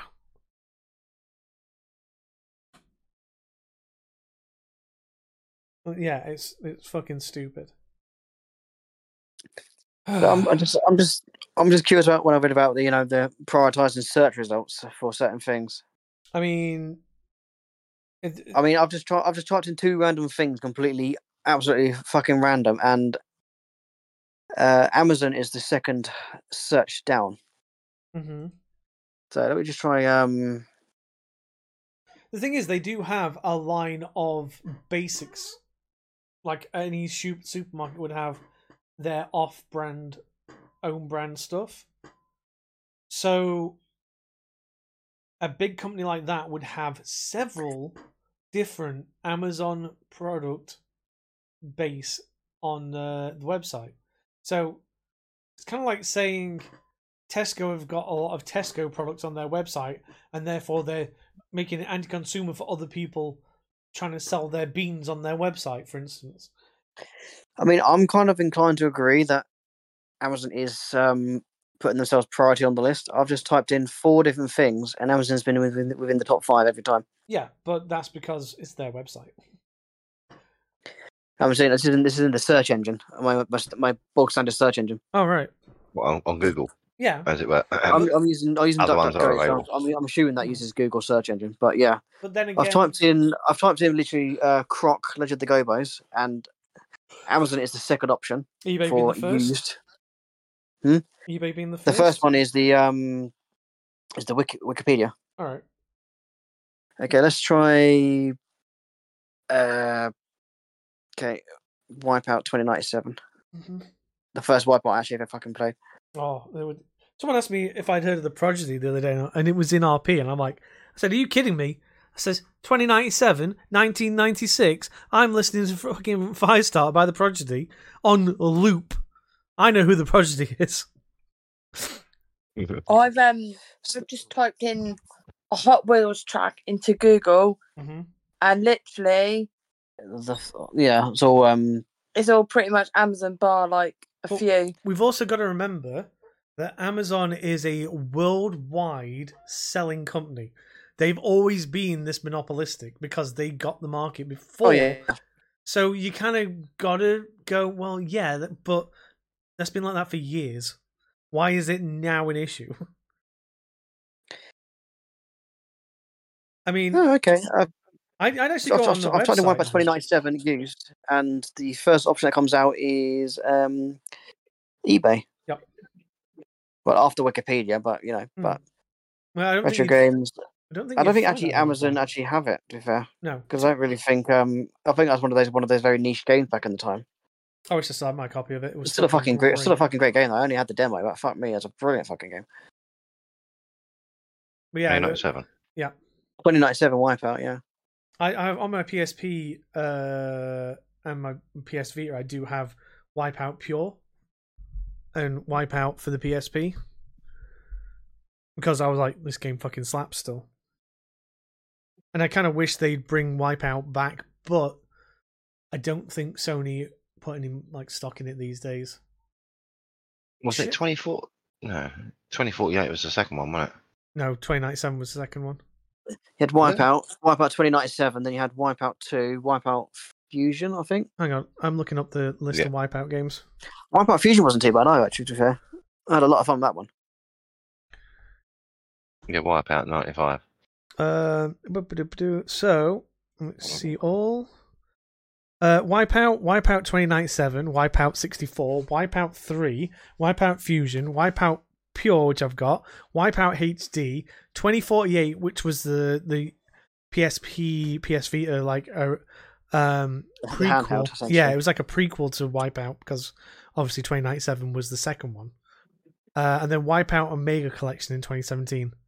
But there is also like a mobile. That's the final one, was it, Omega? Yeah, there's a Wipeout mobile game, but it's just shit because it's just them doing. It's like an idle game. So it's not that good. I mean, I'd love to see a new Wipeout series, to be fair. I'd love to see a new Wipeout game. Well, I mean, that was it. It was a mobile game. And it was like an idle game. So, like, you would watch them do the tracks, and occasionally you'd be able to fire a weapon off or something to get them to win the race. And it was like basically like, oh, you merge these two Wipeout ships together to make them faster and stuff like that. It was very basic. And not like what you wanted it to be. Yeah, I'm pretty sure we had Fusion. We've probably still got it here somewhere. Oh, by the way, Super Mario 3D All Stars check for the Switch. I saw it in not cash converters, in CEX for £60, pre-owned, opened. Mine's still in the package. Nice. Yeah, boy. I'm taking that one to my thing. I gave Lol the unopened copy of Stardew for the Switch. Because that was my gift to her. It was meant to be like a birthday present or something, but I didn't get a chance to give it her. So when she came down... Stardew's a good game. No matter what bloody platform you play it on, it's still a fucking good game. Made by one guy. Well, yeah, he's now that's it. Was it Eric? Was it Eric someone? Something like that. Well, Concerned Ape, as we knew him as. Yeah, as we know him. Yeah. But he did hire a larger team to get all the multiplayer porting done there. Yeah, basically anything. But originally, the whole entire base game was done by just one person. Yeah.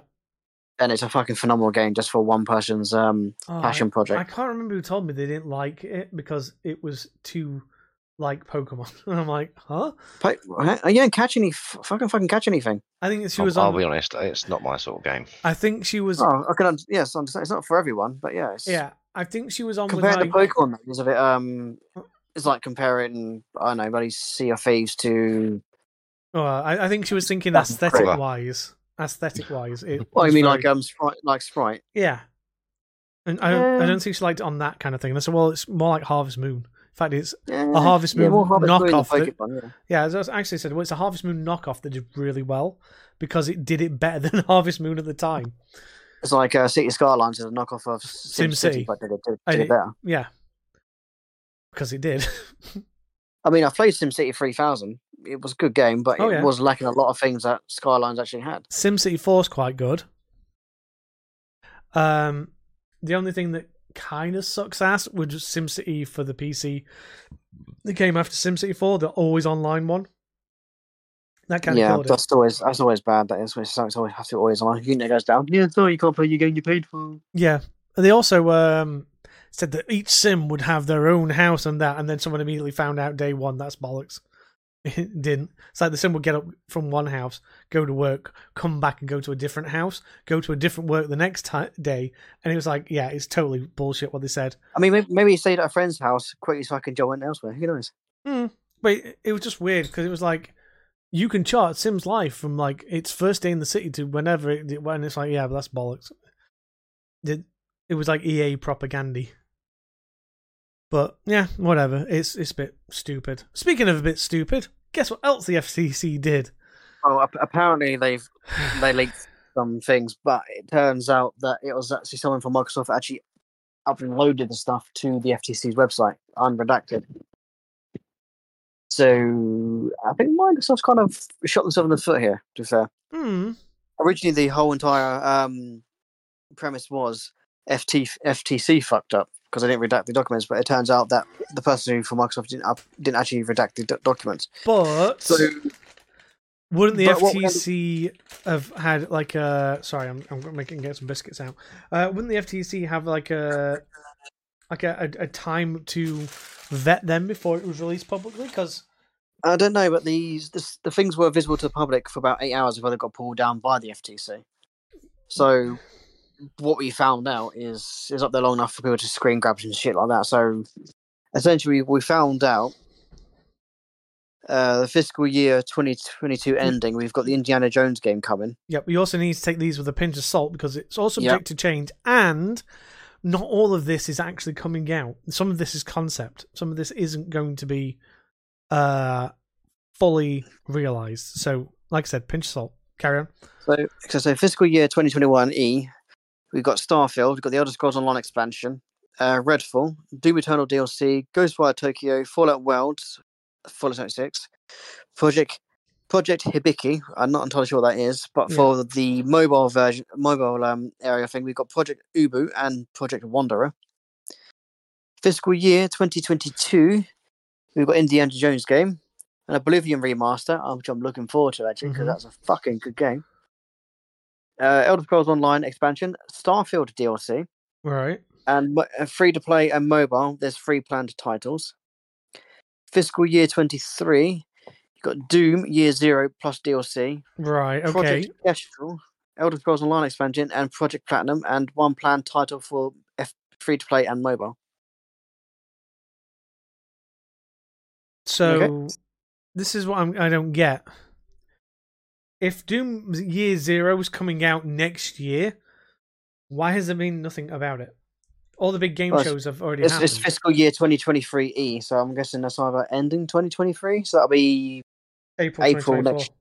Yeah, but all the major games shows have been and gone. So maybe it's one of those hidden projects they're going to release. But I don't know. It feels very like, huh? You'd have thought something as big as Doom would have the hype train like a year before. Because Doom Eternal did. Doom Eternal had like a year before it came out.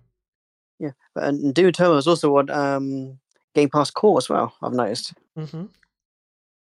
So in fiscal year 24, you have the Elder Scrolls 6, the Project Kestrel expansion, a licensed IP game, Fallout 3 remaster, Elder Scrolls Online expansion, Ghostwire Tokyo sequel, Dishonored 3, Dishonored Red, and Year Zero DLC, and there's a one-plan title for free-to-play and mobile. Other such leaks include, if my phone behaves, there's a new Xbox controller coming out, which looks kind of funky. It reminds me of the core, the Elite controller. Yeah. And it's It looks like the Elite controller wearing pants. Yeah. Because it's got Xbox Wireless 2, Direct to Cloud, Bluetooth 5.2. I mean, honestly, I think the controller would look better if you had the... Wait, you got the handle grips where it's all black. If it came up at a 45-degree angle just before the thumbsticks and the buttons. You've got to think as well, this also has the thing for it having different colours. This is just the bog standard markup. It's not even a full... This is render. It's not actually an actual made-up controller, so... No, it's been nicknamed Sibyl, the new Xbox controller, the world's best controller, now playing on a screen. Yeah, it can do mobile app. Xbox Wireless 2, Direct Cloud, and Bluetooth 5.2. Seamless pair and switch, new mobile app features, see pair devices and cloud, manage device and accessories. Immersion. Feel the game. Precision haptic feedback, so they're taking something from Sony there. VCA haptics doubles as speakers, so I think the Nintendo Wii did the speakers in the controller first. Pretty sure they did. They did. Accelerometer, I think the Wii did that as well. Yeah, but also the Xbox One had limited accelerometer stuff because with Dead Rising you could waggle the controller. And wait, really? Yeah, it had what you call it. If you look at the original Xbox One controller from back then, it had like an IR port on the top. And I did not know that. Yeah, and you could waggle your controller, and it would pick up on that because it was like when you had the Kinect and stuff, so it kind of saw that and did that. So it's got rechargeable and swappable batteries. It's made of recyclable material with less resin. Repair and disassembly. So it's also got quieter buttons and thumbsticks as well, which will be good for late night gaming. Yep. Modular thumbsticks. So in other words, you can replace them. Improve longevity and continue build improvements. So that's a bit vague, that one is. So I'm assuming you'll be able to change out more than just the thumbsticks at some point, I suppose, if it's all modular. Means you can swap bits out as you need. Yeah, so if I'm assuming like it's got removable switches as well, so if you control like switches go numb or something like that, you can them out and put the new one in. So is it going to do like the triggers on the back of the controller now, like the Elite 2? Like you can just take out away if you need to? Probably. But I don't think you'll have the paddles. I think it's just like you'll pull the front case off, and then it's like pull the buttons off, pull the caps off the thumbsticks. So it'd be easy to replace defect or broken parts. Yeah.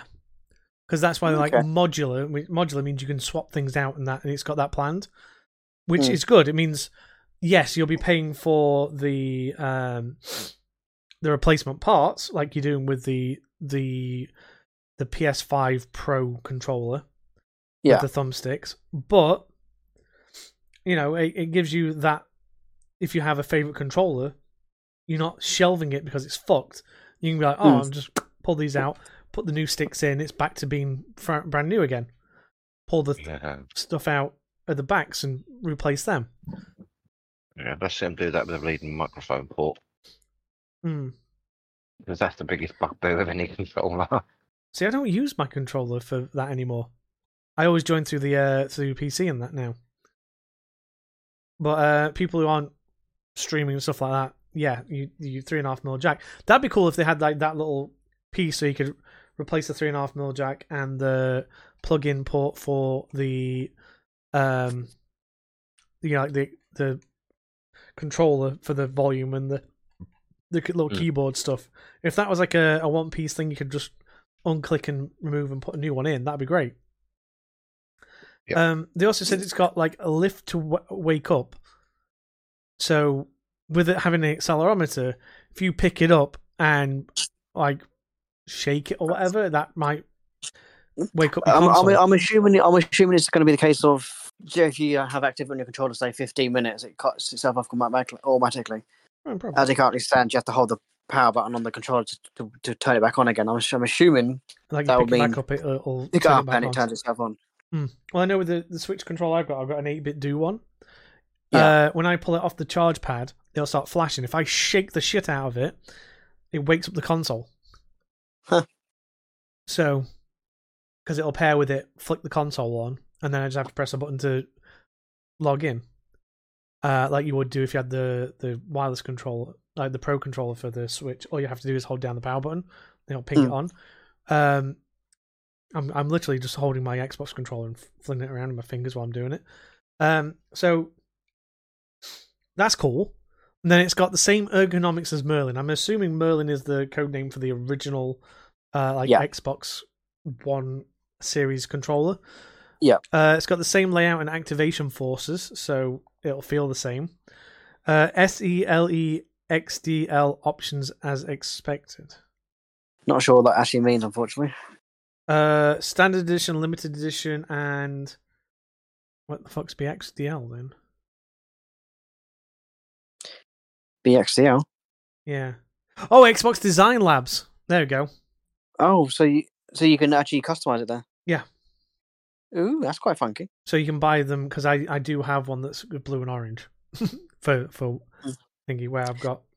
So also that was apparently leaked is Project Brooklyn, the Xbox Series X refresh.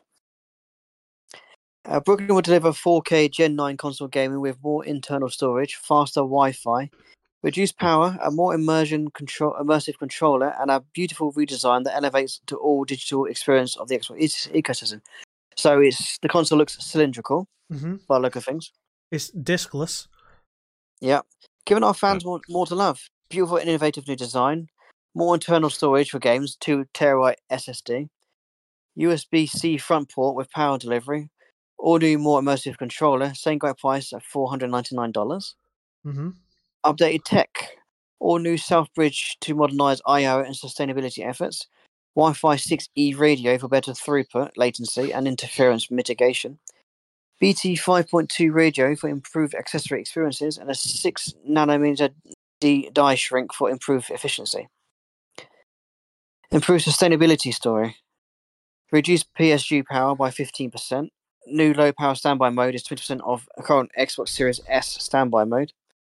Increased use of PCR on housing to 30%. And it's 100% recyclable packaging. So, yeah, you can just throw your packaging in the bin. One thing I'd like to know about this: will it have the storage expansion slot? Because it didn't say anything. I'd assume so.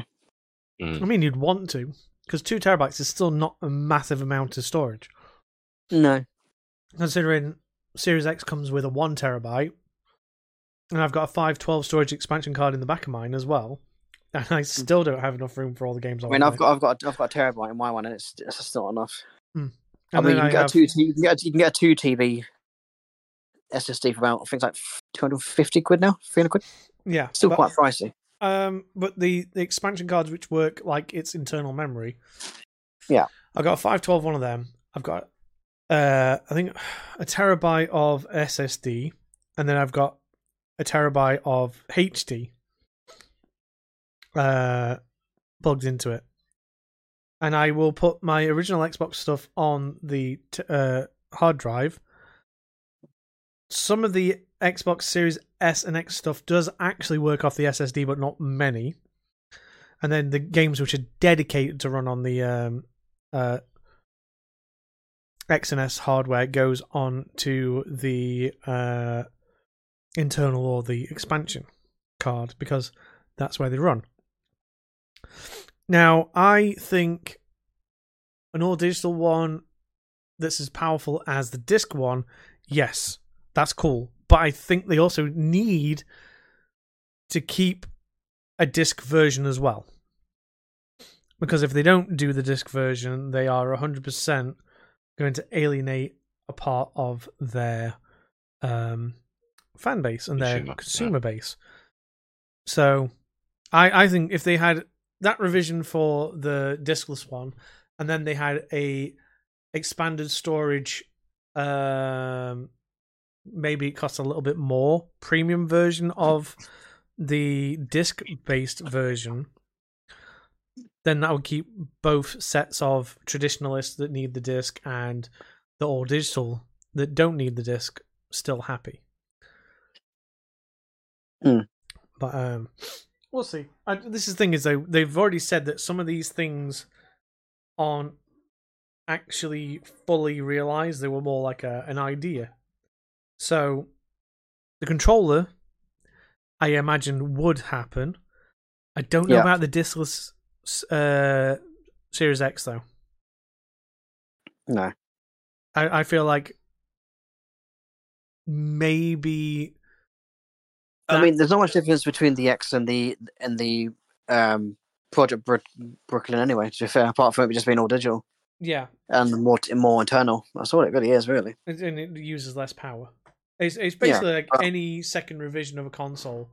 They will find a way to use less power but still pump out the same performance.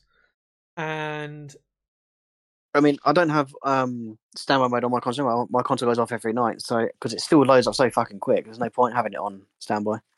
I don't on standby because I want to download the fucking updates in the background. I mean, I've still got that. I've still got if I turn it off, I've still got automatic downloads in the background to go. So when they get pushed through, it does it.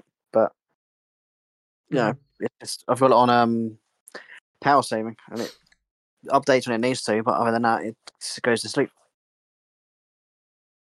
Well, yeah, like I said,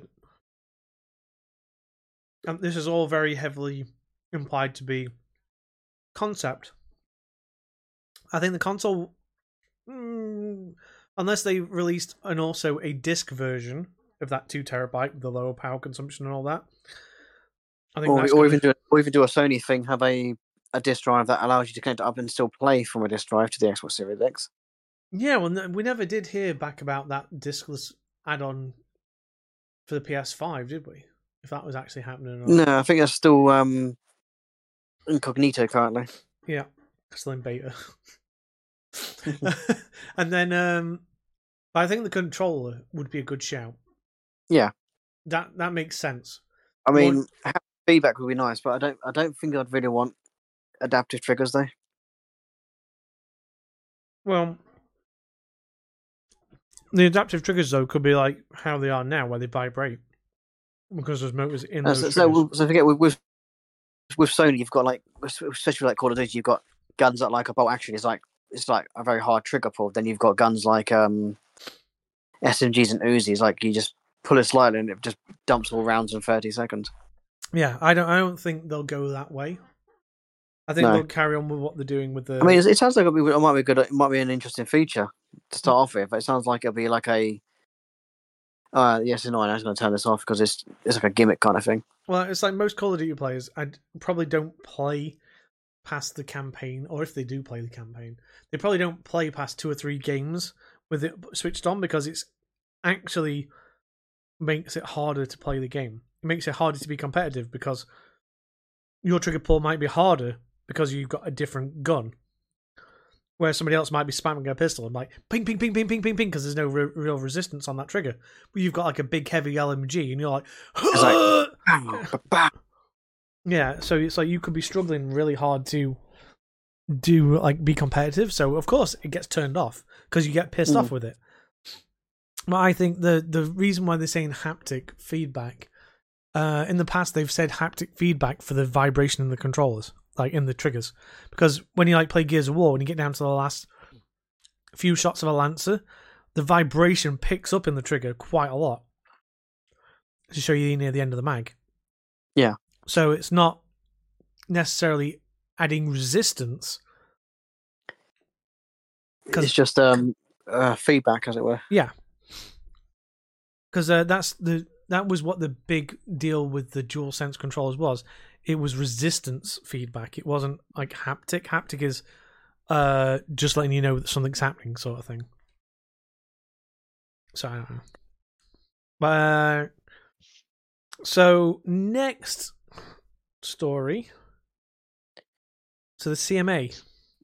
Yeah, we don't know the specifics currently because it's been very low key. But the CMA have reached a preliminary agreement with the merger, so they're basically happy with the Current. agreements that Microsoft has put forward, and they're going forward with the agreements. Mm-hmm. So beyond that, all we know is they've come to terms saying, yeah, we'll accept these remedial terms that you've put forward. So that means now they can close because the FTC can't do anything against it anymore. Well, they still the CMA still have to put it forward to like other third parties, as it were, for their view. Yeah, but if they agree that this is a good thing, it's very foolhardy to then do a 180 when Microsoft have been very like we've cooperative. Yeah, we've looked at your thing and we've tried to make it easier to make you let you say yes to this. I mean, I've been looking into this, but they say they got to offer all the games day and date on the cloud and things like that. Yeah, but it doesn't necessarily say that Microsoft have to offer digital downloads or physical downloads to the competitors. It doesn't actually state they have to, as long as they've kept the agreement to you can get it on cloud. Mm. But I might be looking into this into the wrong way. But it's kind of how it seems it might go down. Because physical day and date, you can get Xbox One, or you can get it on physical on say PC or Sony 6 months down the line, or you can get yourself a cloud account and play it on day one as well.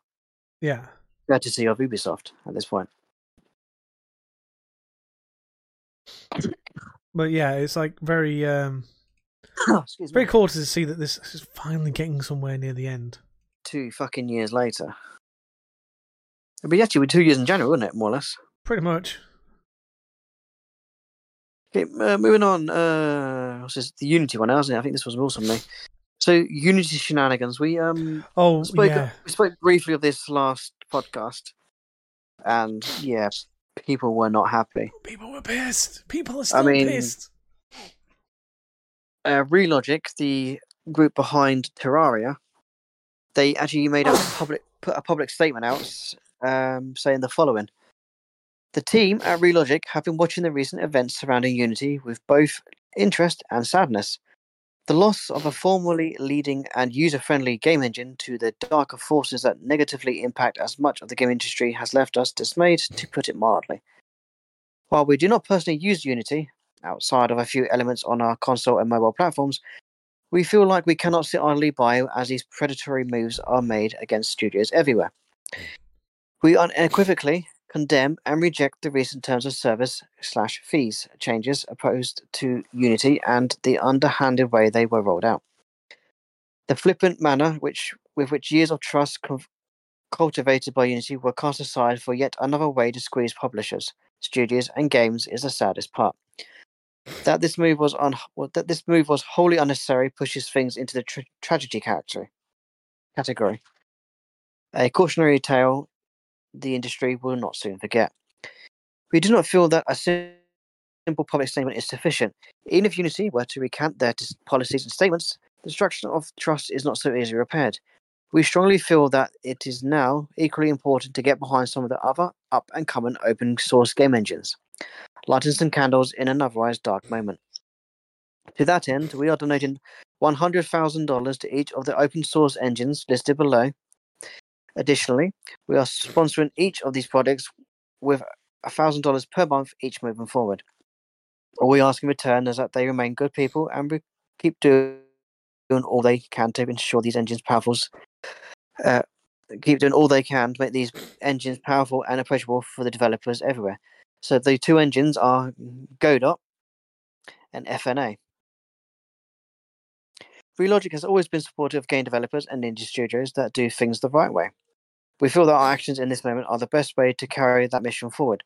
By accelerating and strengthening competent open source game engines, we hope to empower and assist studios that are struggling with how best to proceed given these recent events.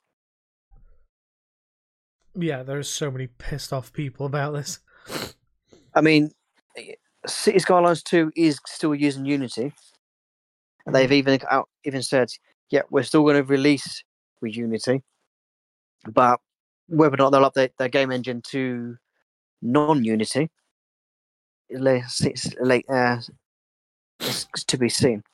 Yeah, well, that's the thing as well. Is like they can't really, at this moment in time, delay the game.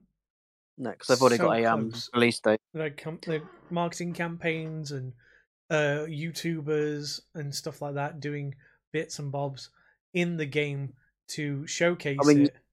You've even had select YouTubers actually getting hold of early access copies to live stream. Yep, like because I don't want to have it ruined for me. Yeah, like Ambiguous Amphibian's done some stuff in it. Real Several Engineers done stuff in it. I think City Planner Plays has as well, and I think also Imperial Jedi.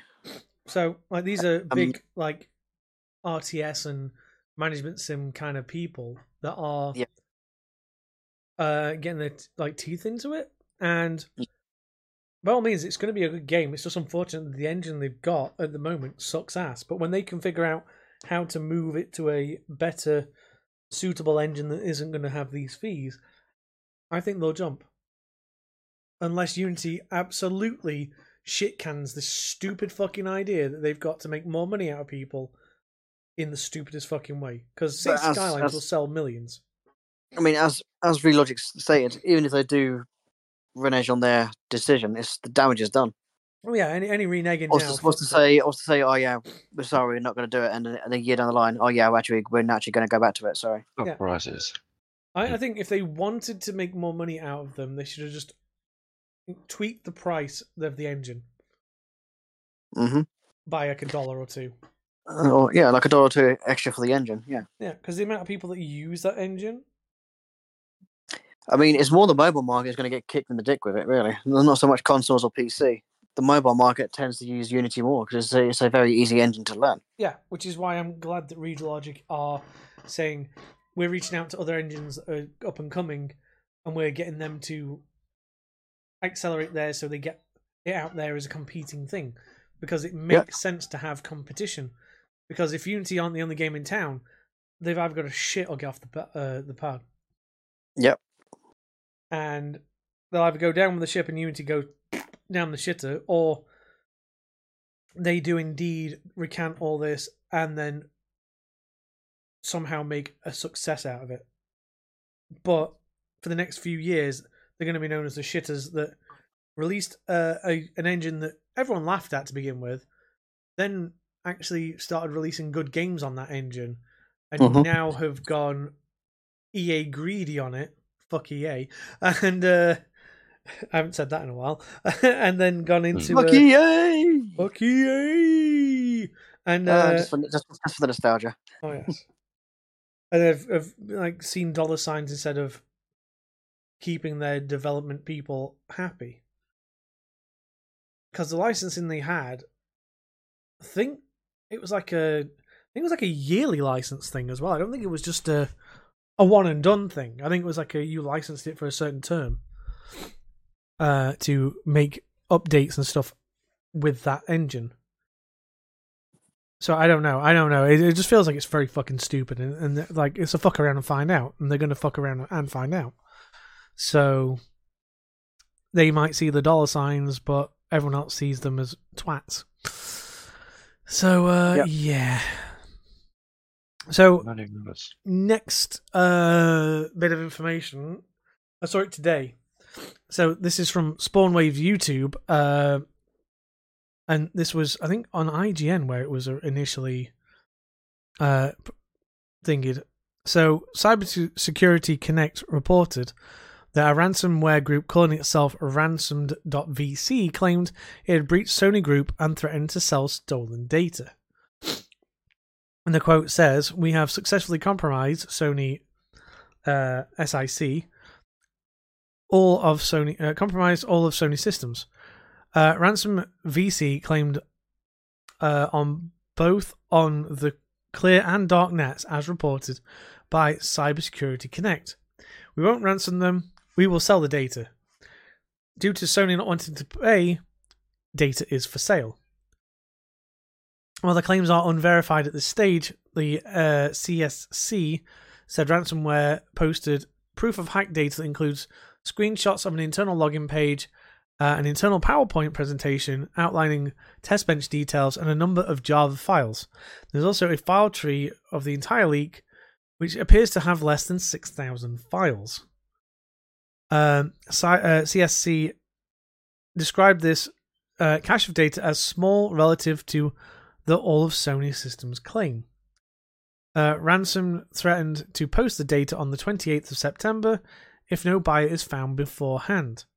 That's tomorrow from podcast recording. In a statement issued to IGN, Sony said, "We are currently investigating the situation. We have no further comment at this time." You know when they said that last?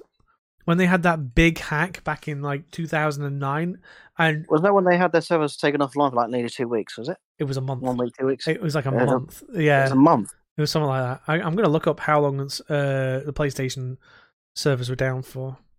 How long were PlayStation... No, how long was PlayStation Network down? 23 days. So 3 weeks, give or take. Yep. Blimey. The outage lasted 23 days at the time of the outage, with a count of 77 million registered network accounts. It was not only one of the largest security data breaches, but also the longest PS network outage in history.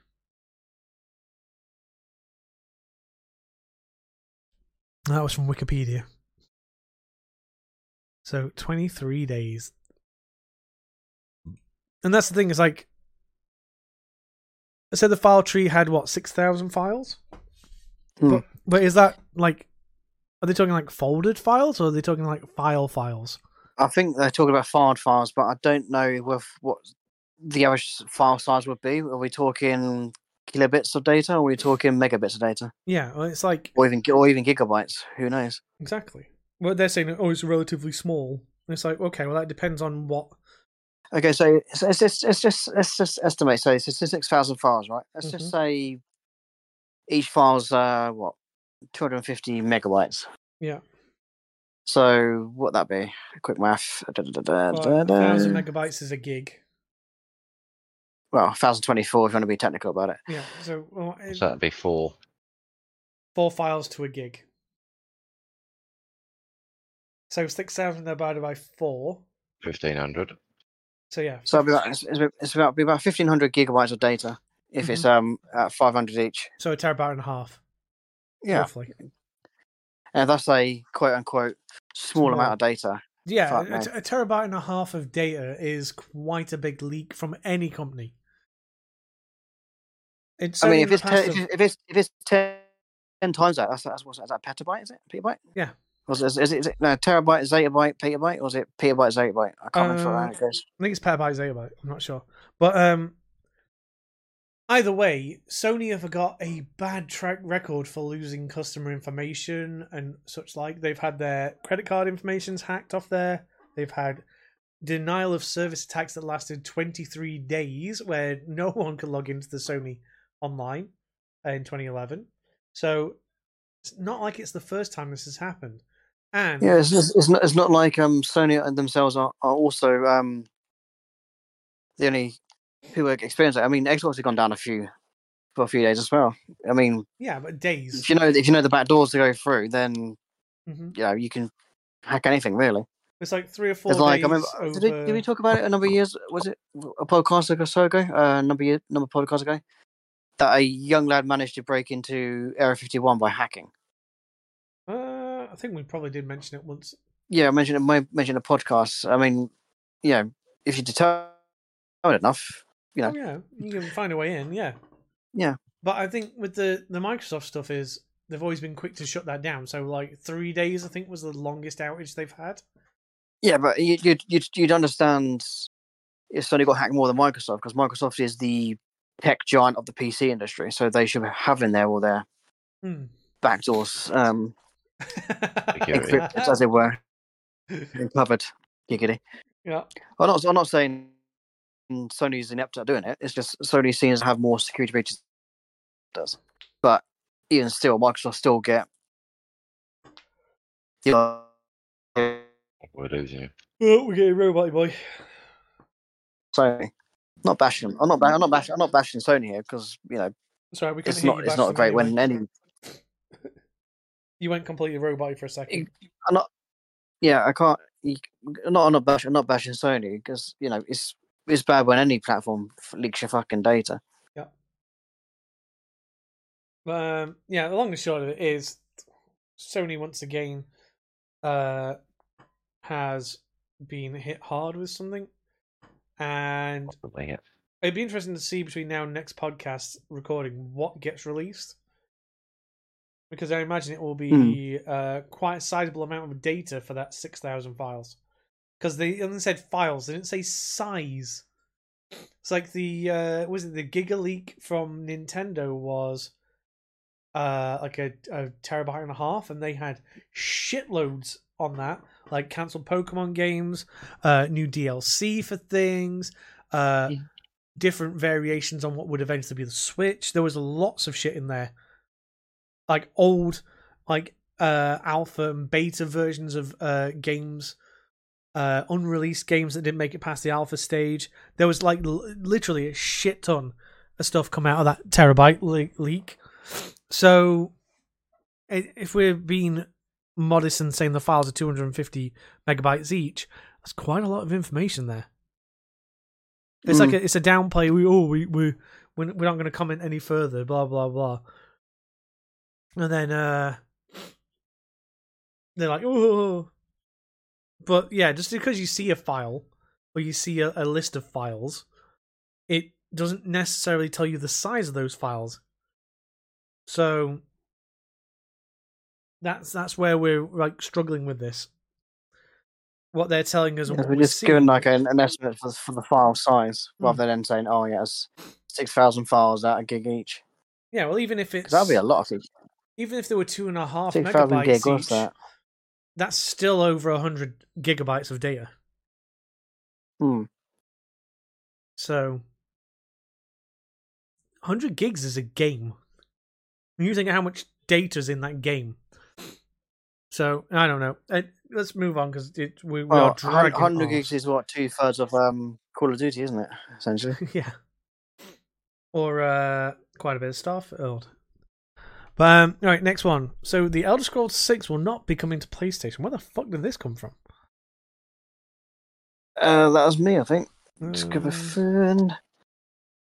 I think it's actually been announced that the Elder Scrolls 6 will not be on PlayStation, at least at launch anyway. Yeah, speculation it'll be coming in 2026. Still a ways away. Yeah, we didn't put in here, but like, if anyone gives a fuck, by the way, Final Fantasy VII Remake is coming to the Xbox next year. Next year at some point. Yeah. I mean, I'll be on carrot. I'm big on carrot at this point.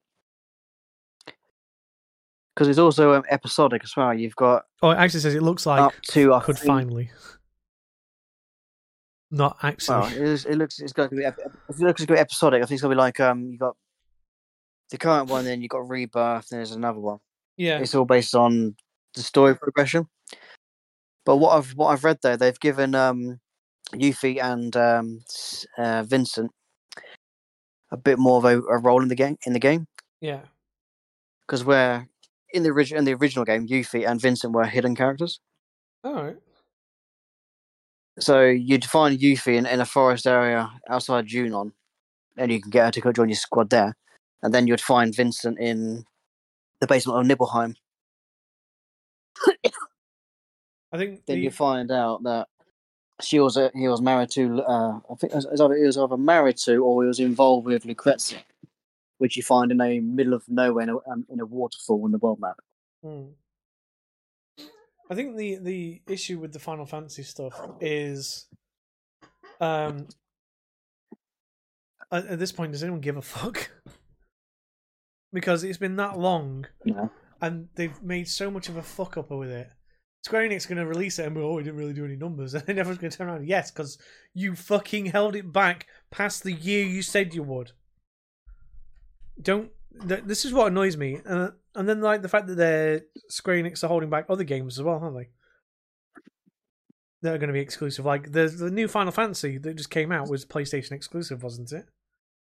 I don't think it's come out at all. Rebirth, I think, wasn't it? No, 16? No, Crisis Core's come to Xbox. Yeah, no, 16. I think it's... Final Fantasy 16. That's exclusive. I mean, it's kind of like... I'm not going to bash Final Fantasy 16. It does look good, don't get me wrong. It just doesn't feel like a Final Fantasy to me. Because it's not the Final Fantasies I actually grew up with. Yeah, but that's the thing, though. I grew up the Final Fantasies which is all turn-based. Square Enix have And done then this... you get to Final Fantasy 12 when it started getting a bit more active time battle where things go on then, and then it's then you get to Final Fantasy 15 where it's all on the go, action. But this is what annoys me is like Final Fantasy 15 was good, don't get me wrong, I did complete it a couple of times, but it just didn't feel like a Final Fantasy to me. What annoys me about it is because I'm old school, is that Square Enix have quite obviously signed an exclusivity deal with Sony, and they are alienating fans of this console, the Xbox and stuff. And it's like, no one's going to buy a fucking Sony PlayStation just to play this game. And eventually, when we get it on Xbox, I don't think that many people are going to be bothered. And then we won't get any of the Final Fantasy games for the Xbox because they've basically priced themselves out of the market by being exclusive to Sony.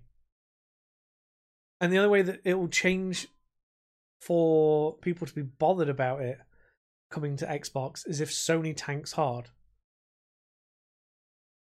But I don't know. It's stupid. But yeah, so Elder Scrolls 6 is not coming at launch to the PlayStation. Well, that's what it's rumored to be, not at launch. It might be full exclusive. I'm not entirely sure yet. I haven't really found a lot in the ways of details, but it's looking like it'll be a temporary exclusive. Wasn't it like case by case, they said back in the day? Yeah, they say obviously legacy titles will also be honoured. So I'm assuming with the mention of the Oblivion remaster and the Fallout 3 remaster, those would come to PlayStation because they are basically remasters of a legacy title. Mm-hmm. Oh, hey, so speaking I'd love to have a Morrowind remaster, to be fair. Mm-hmm. So speaking of Sony stuff, Spider-Man 2 it releases soon on the PlayStation 5. They tweeted out, Spider-Man 2's new fast travel powered by the PlayStation 5's SSD is insanely impressive, and one of those things that can only be done on the PS5. Load screens in real new generation games are a thing of the past. Now, I'm getting Ratchet and Clank vibe with flashback here. Well, yeah, now Twitter then added context. PlayStation 5 is not the only gaming device which is able to provide such a short loading time. The underlying tech directed GPU access to the disc is available on PC and Xbox as well. In addition, the latest Gen 5 NVMe drives are up to 2 times faster than the Gen 4 PS4 SSD, PS5 SSD. So, this is what I love about it. These people are like saying, "Oh, but Sony does it better," and it's like, until it doesn't, until somebody else can match it, and like the guy who had a big beefy PC who ran Ratchet and Clank Rift Apart on a hard drive, and got load times and auto jumps pretty much on par with the PlayStation 5's SSD. Well, they were noticeably slower on hard drive, but not crazy.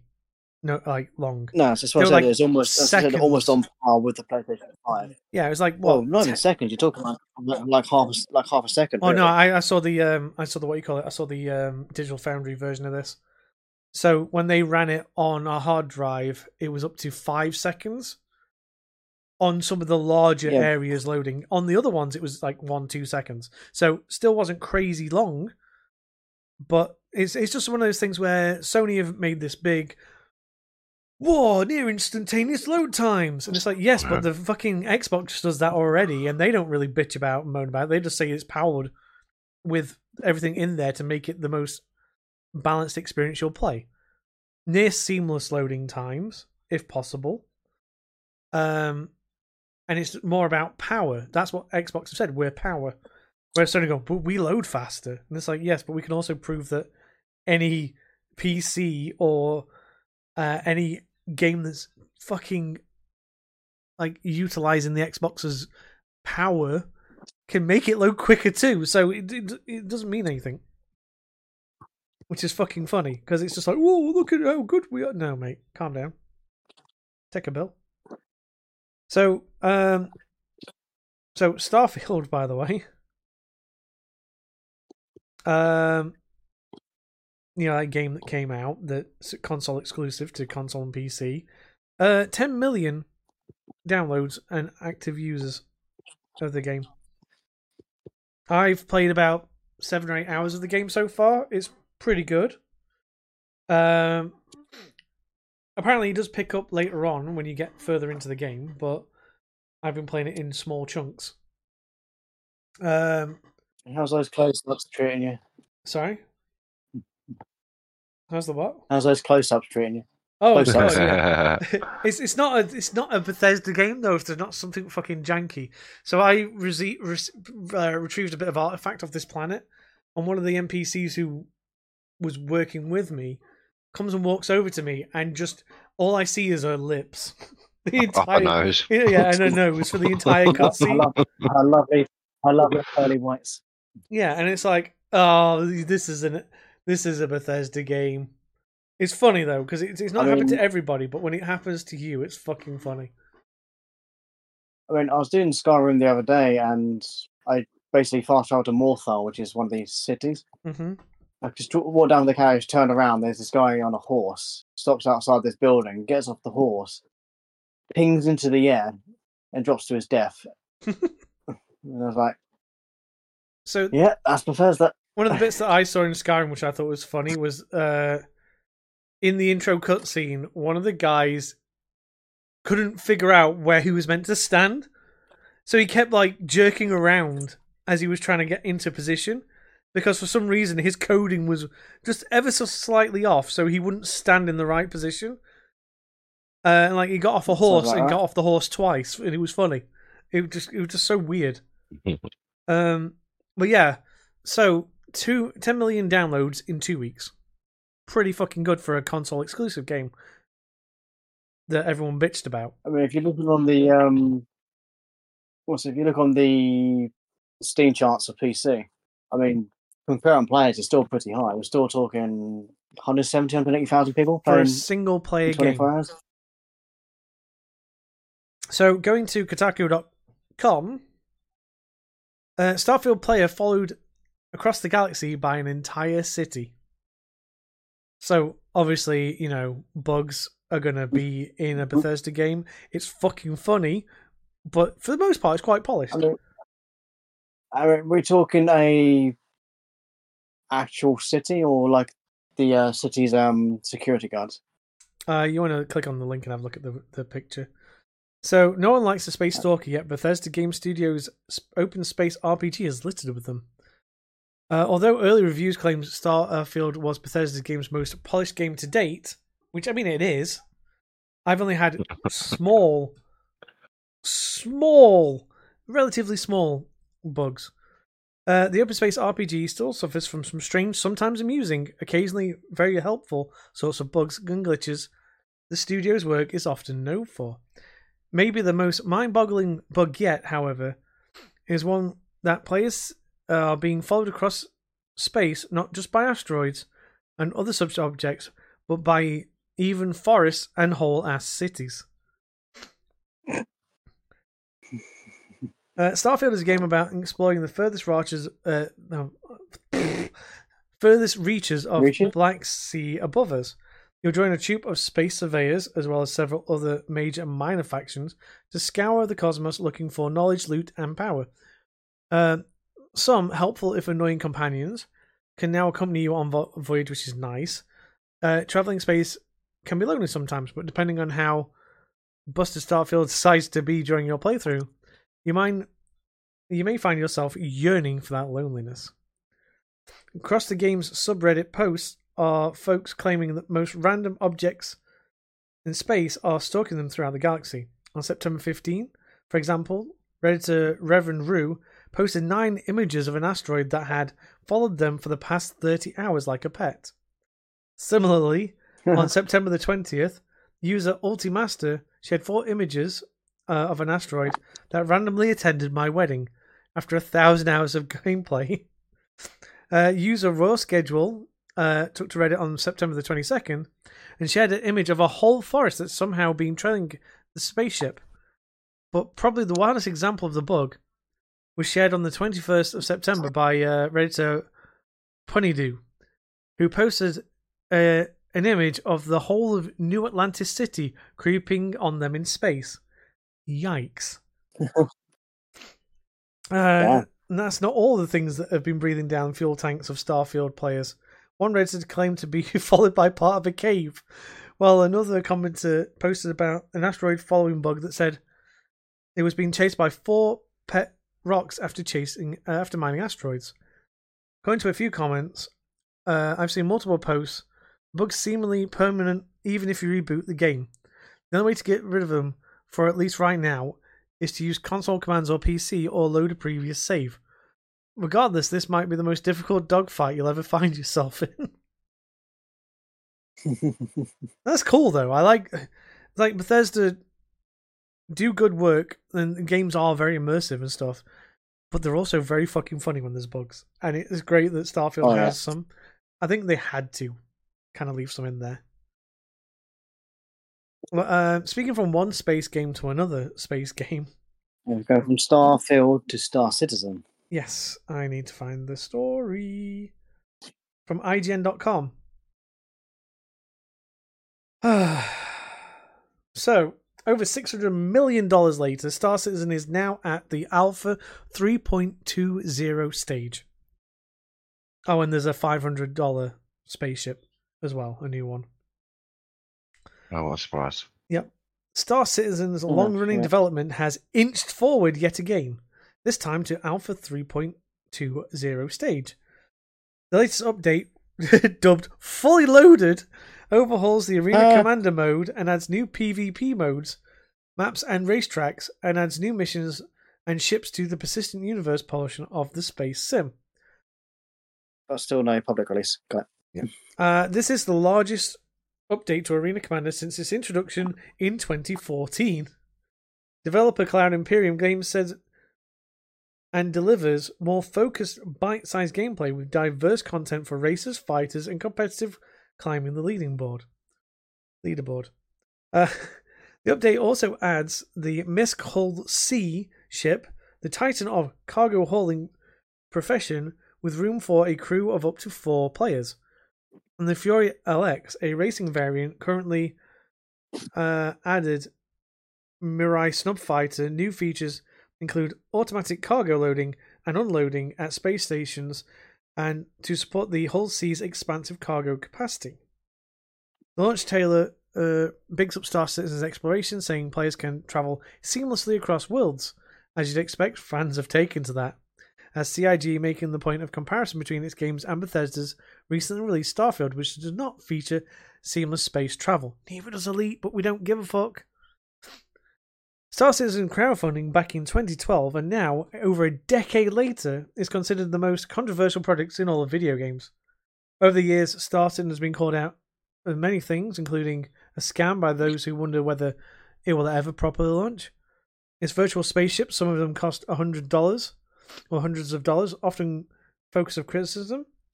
The Misk C hull, added in Alpha 320 update, costs an eye-watering $500. Christ. What cannot be denied, though, is the huge amount of money raised so far by Star Citizen, which developer Cloud Imperium Games displays on its website. At the time of the article's publication, Star Citizen has raised $604,183,210 from just over 4.8 million backers. Leech to and dry. Mm-hmm. I like how a guy called Atmosphere put, so it's raised 600 million and still isn't complete, and they're asking for more money. Are they out of their minds? They should be investigated for fraud. This is how corporations go under for Ponzi scheming.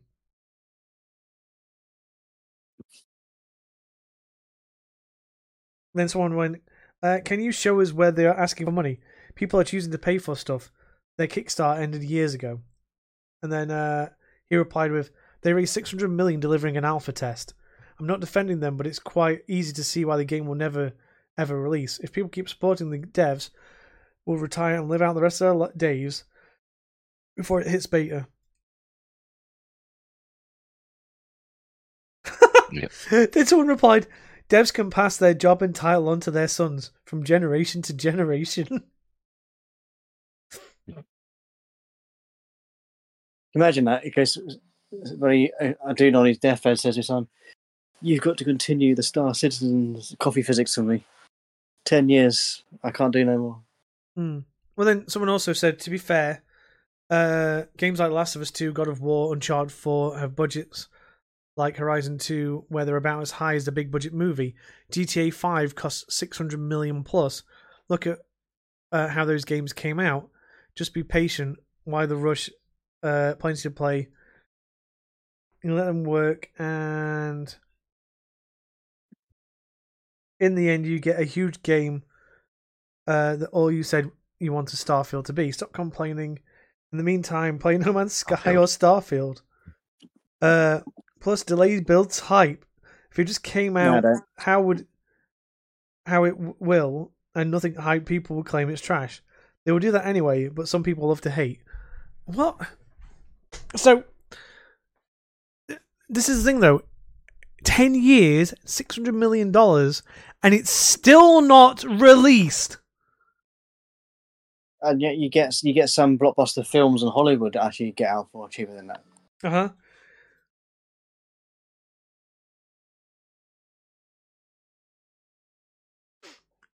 Well, you've got to have a computer to be able to play on it first. Yep. Well, that's the thing. Even with my new GPU, I still can't run that game fucking properly. I tried. It still runs like shit. And I beat the minimum required things it says on the fucking website. Fuck that game. So hard. I hate it. It's like, oh, I'm getting 20 FPS now instead of 10. Hey, woo! I really couldn't give a fuck about that game anymore. It does my head in. No. So let's just wrap up some of the other things because we've got quite a few bits and bobs. Red Dead Redemption 2 possibly coming to the Switch. I'm not sure how that would work though, because it's either going to be cloud or it's going to be a massive cartridge. Yeah, and downgrade. Although Red Dead Redemption 1 on par with the 360. It even looks a little bit better. So, and Red Dead Redemption I wouldn't be surprised if they did the RDR2 on the upcoming Switch OLED, I suppose. Oh, Switch 2? Yeah. Could do. I mean, that'd probably be better for it, really, because you'll be able to get the actual full enjoyment out of the game. Yeah. And the graphic fidelity. Ubisoft announced Division 3. No one gives a fuck. Woo. Nintendo Direct dropped, and some of the noteworthy games I wrote down. I can get to them. Where are they? Paper Mario 1000 Year Door Remaster. Tomb Raider 1, 2, and 3 Remaster with anniversary graphics. F-Zero 99, a Battle Royale F-Zero game. A Princess Peach game. And among other things. But I'm really, really hyped for the 1000 Year Door Remaster. I'm not surprised. Because, for one, it's in HD. Yeah. So it looks crisp. And two, 1000 Year Door was a fucking great Paper Mario game. It was the top of the mountain. Everything that's come Paper Mario-wise afterwards has just slid down into mediocrity. I had Sticker Star on the 3DS, and it's fucking awful because you don't do turn-based like you do normally. You have like stickers you play. So if I want to like stomp on his head, I have to play a stomp sticker. But if I run out of stickers, I can't fight. And you can't stomp either. And I can't stomp. So if I run out of stickers mid-battle, I'm fucked. Which is why I stopped playing it. But, you know, the last few Paper Mario games have just changed up so much that it got a bit weird. there was like Color Splash, there was Sticker Star, there was Super Paper Mario, which just played like a Mario game but in 3D, but 2D.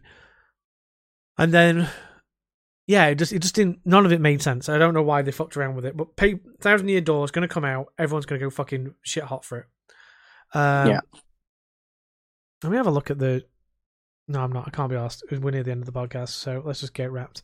But yeah, and then the Princess Peach game is kind of like how they did Super Princess Peach on the DS, but this is like a 3D, her own kind of thing.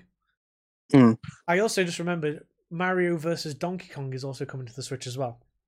Ooh. So the Lemming-esque puzzle 'em up. Yeah. So that's cool. I'm like I said, for me, Paper Mario 1,000 Year Door, yes. The Tomb Raider 1, 2, 3 remaster, I think, might have Chronicles in it as well.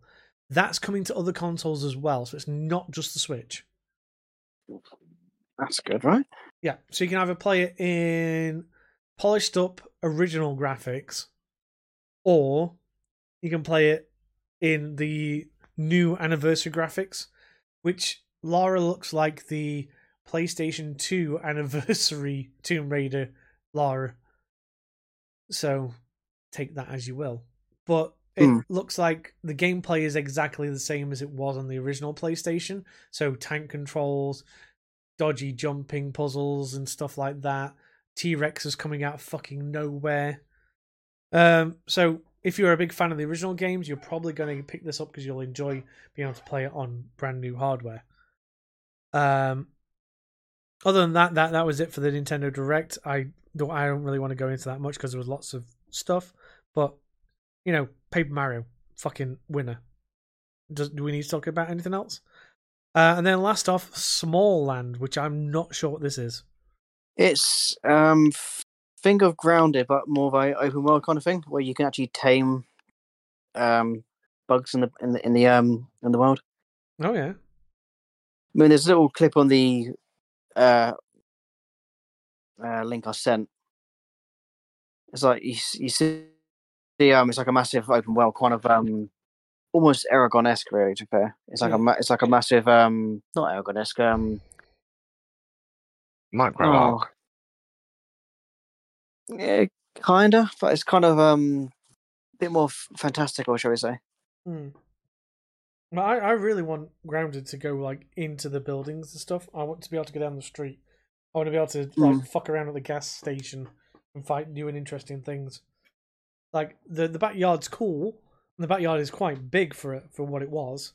I feel like they need to expand like the whole fact that the intro goes through the house. It's like you've got to put us in the house.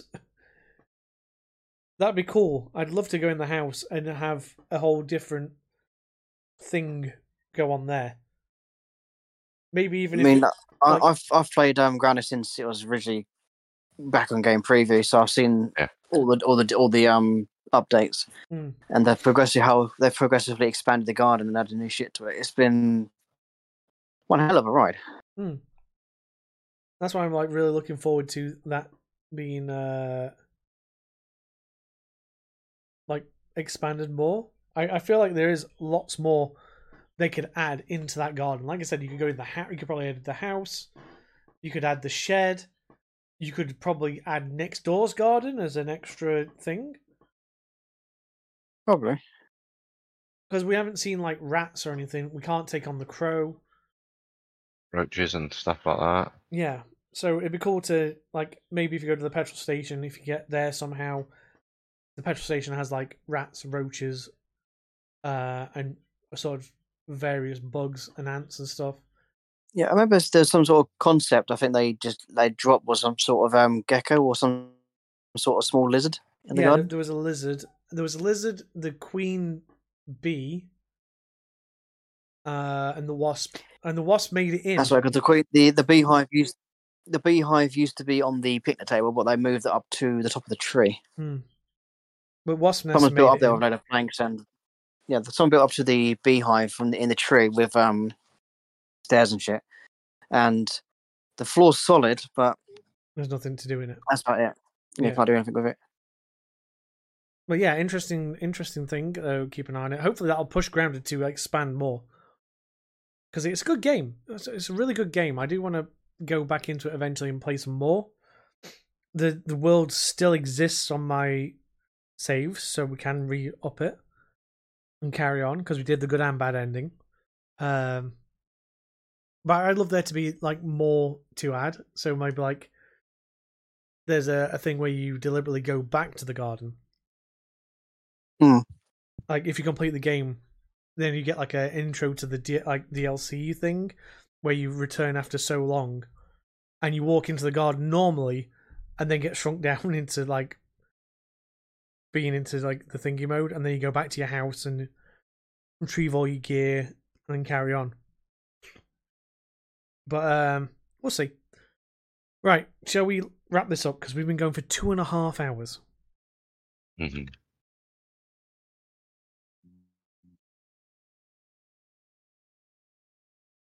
Yeah. So if you want to contact me on Twitter, I know it's called X, but I'm calling it Twitter. Fuck off. You can reach me on there at Dolphin Rapture, Big D, everything else is lowercase. I'll entertain most questions, as long as it's not religious, political, or racist. Don't be a dick about it. If you want to send a message to Bobs, who had to bow out a little bit earlier than normal, you can reach them also on Twitter at Ragey_Coop. Not type is being picked up at the moment, but my lovely other half, Star, is being a tratter. You can reach her also on Twitter at Stardust2118. Again, same kind of questions. Don't be a dick. Nothing religious, nothing political, nothing racist. If you want to send a message to our host who presses record, LozG1985, where you may find it, Twitter, other places like that, or even on Pornhub. If you have a message you want to give to the other Spartans who join the podcast, you can send those to the Spartans in Pajamas podcast handle on Twitter, SIP Podcast Crew, big S, small I, big P, all lowercase Podcast Crew. Yep. I'd just like to point out as well something that's been rumoured about Twitter is that they might start charging you just to use it. Not this whole Twitter Blue thing. They might be charging you just to use it. So, depending on what happens with that, we might be switching to a different social media platform to advertise our podcast. Speaking of charging, I think Tinder's doing something similar as well. They're charging like what was it? I actually saw this on Twitter. Actually, they've actually doing like a monthly charge of like it's like Tinder Premium. Oh yeah, no, they've had Tinder Premium for donkeys. It's like £30 a month. Oh no, what's this one? Give me 2 seconds before we finish up. Oh, what the fuck was it? It's Tinder something. There's like £400 a month. What? Yeah. I'm loading up Tinder. Tinder Select. Don't judge. That's Strava. That's the wrong thing. Yeah, Tinder Select costing $499 per month. Fuck me. Do I get blown if I fucking join that? Push to the front of every queue. No, I think at this point it'd probably be easy to cheaper just fucking pay for pussy at this point. Okay, so there's Tinder Plus, there's Tinder Gold, and there's Tinder Platinum. There's a new one coming called Tinder Select, costing $499 per month. Tinder Platinum is £19 a week. So that's what, about £76 a month. Mm-hmm. Gold is $14.99 a week, and Tinder Plus is $9.99 a week. Yeah, fuck that. That's why I don't pay for fucking dating sites. If I'm paying for dating sites, I might as well just pay for a prostitute, because that's gotta be cheaper, isn't it? But yeah, at least I know what you get a choice. At least I'm getting what I want if I do. Whereas if like you go on a date, you might not get what you want out of it. So if I want to go get laid, I could just buy a prostitute cheaper than fucking Tinder Plus. And I don't have to deal with the awkwardness at the end of it. It's like, see you later, bye. Yeah, business arrangement done. But if I have to pay for sex, I'm not doing it right. So anyway, this has been episode 138 of the Spartans in Pajamas podcast. I'm getting the fuck out of here. Catch you all later. Laters. Bye. Bye.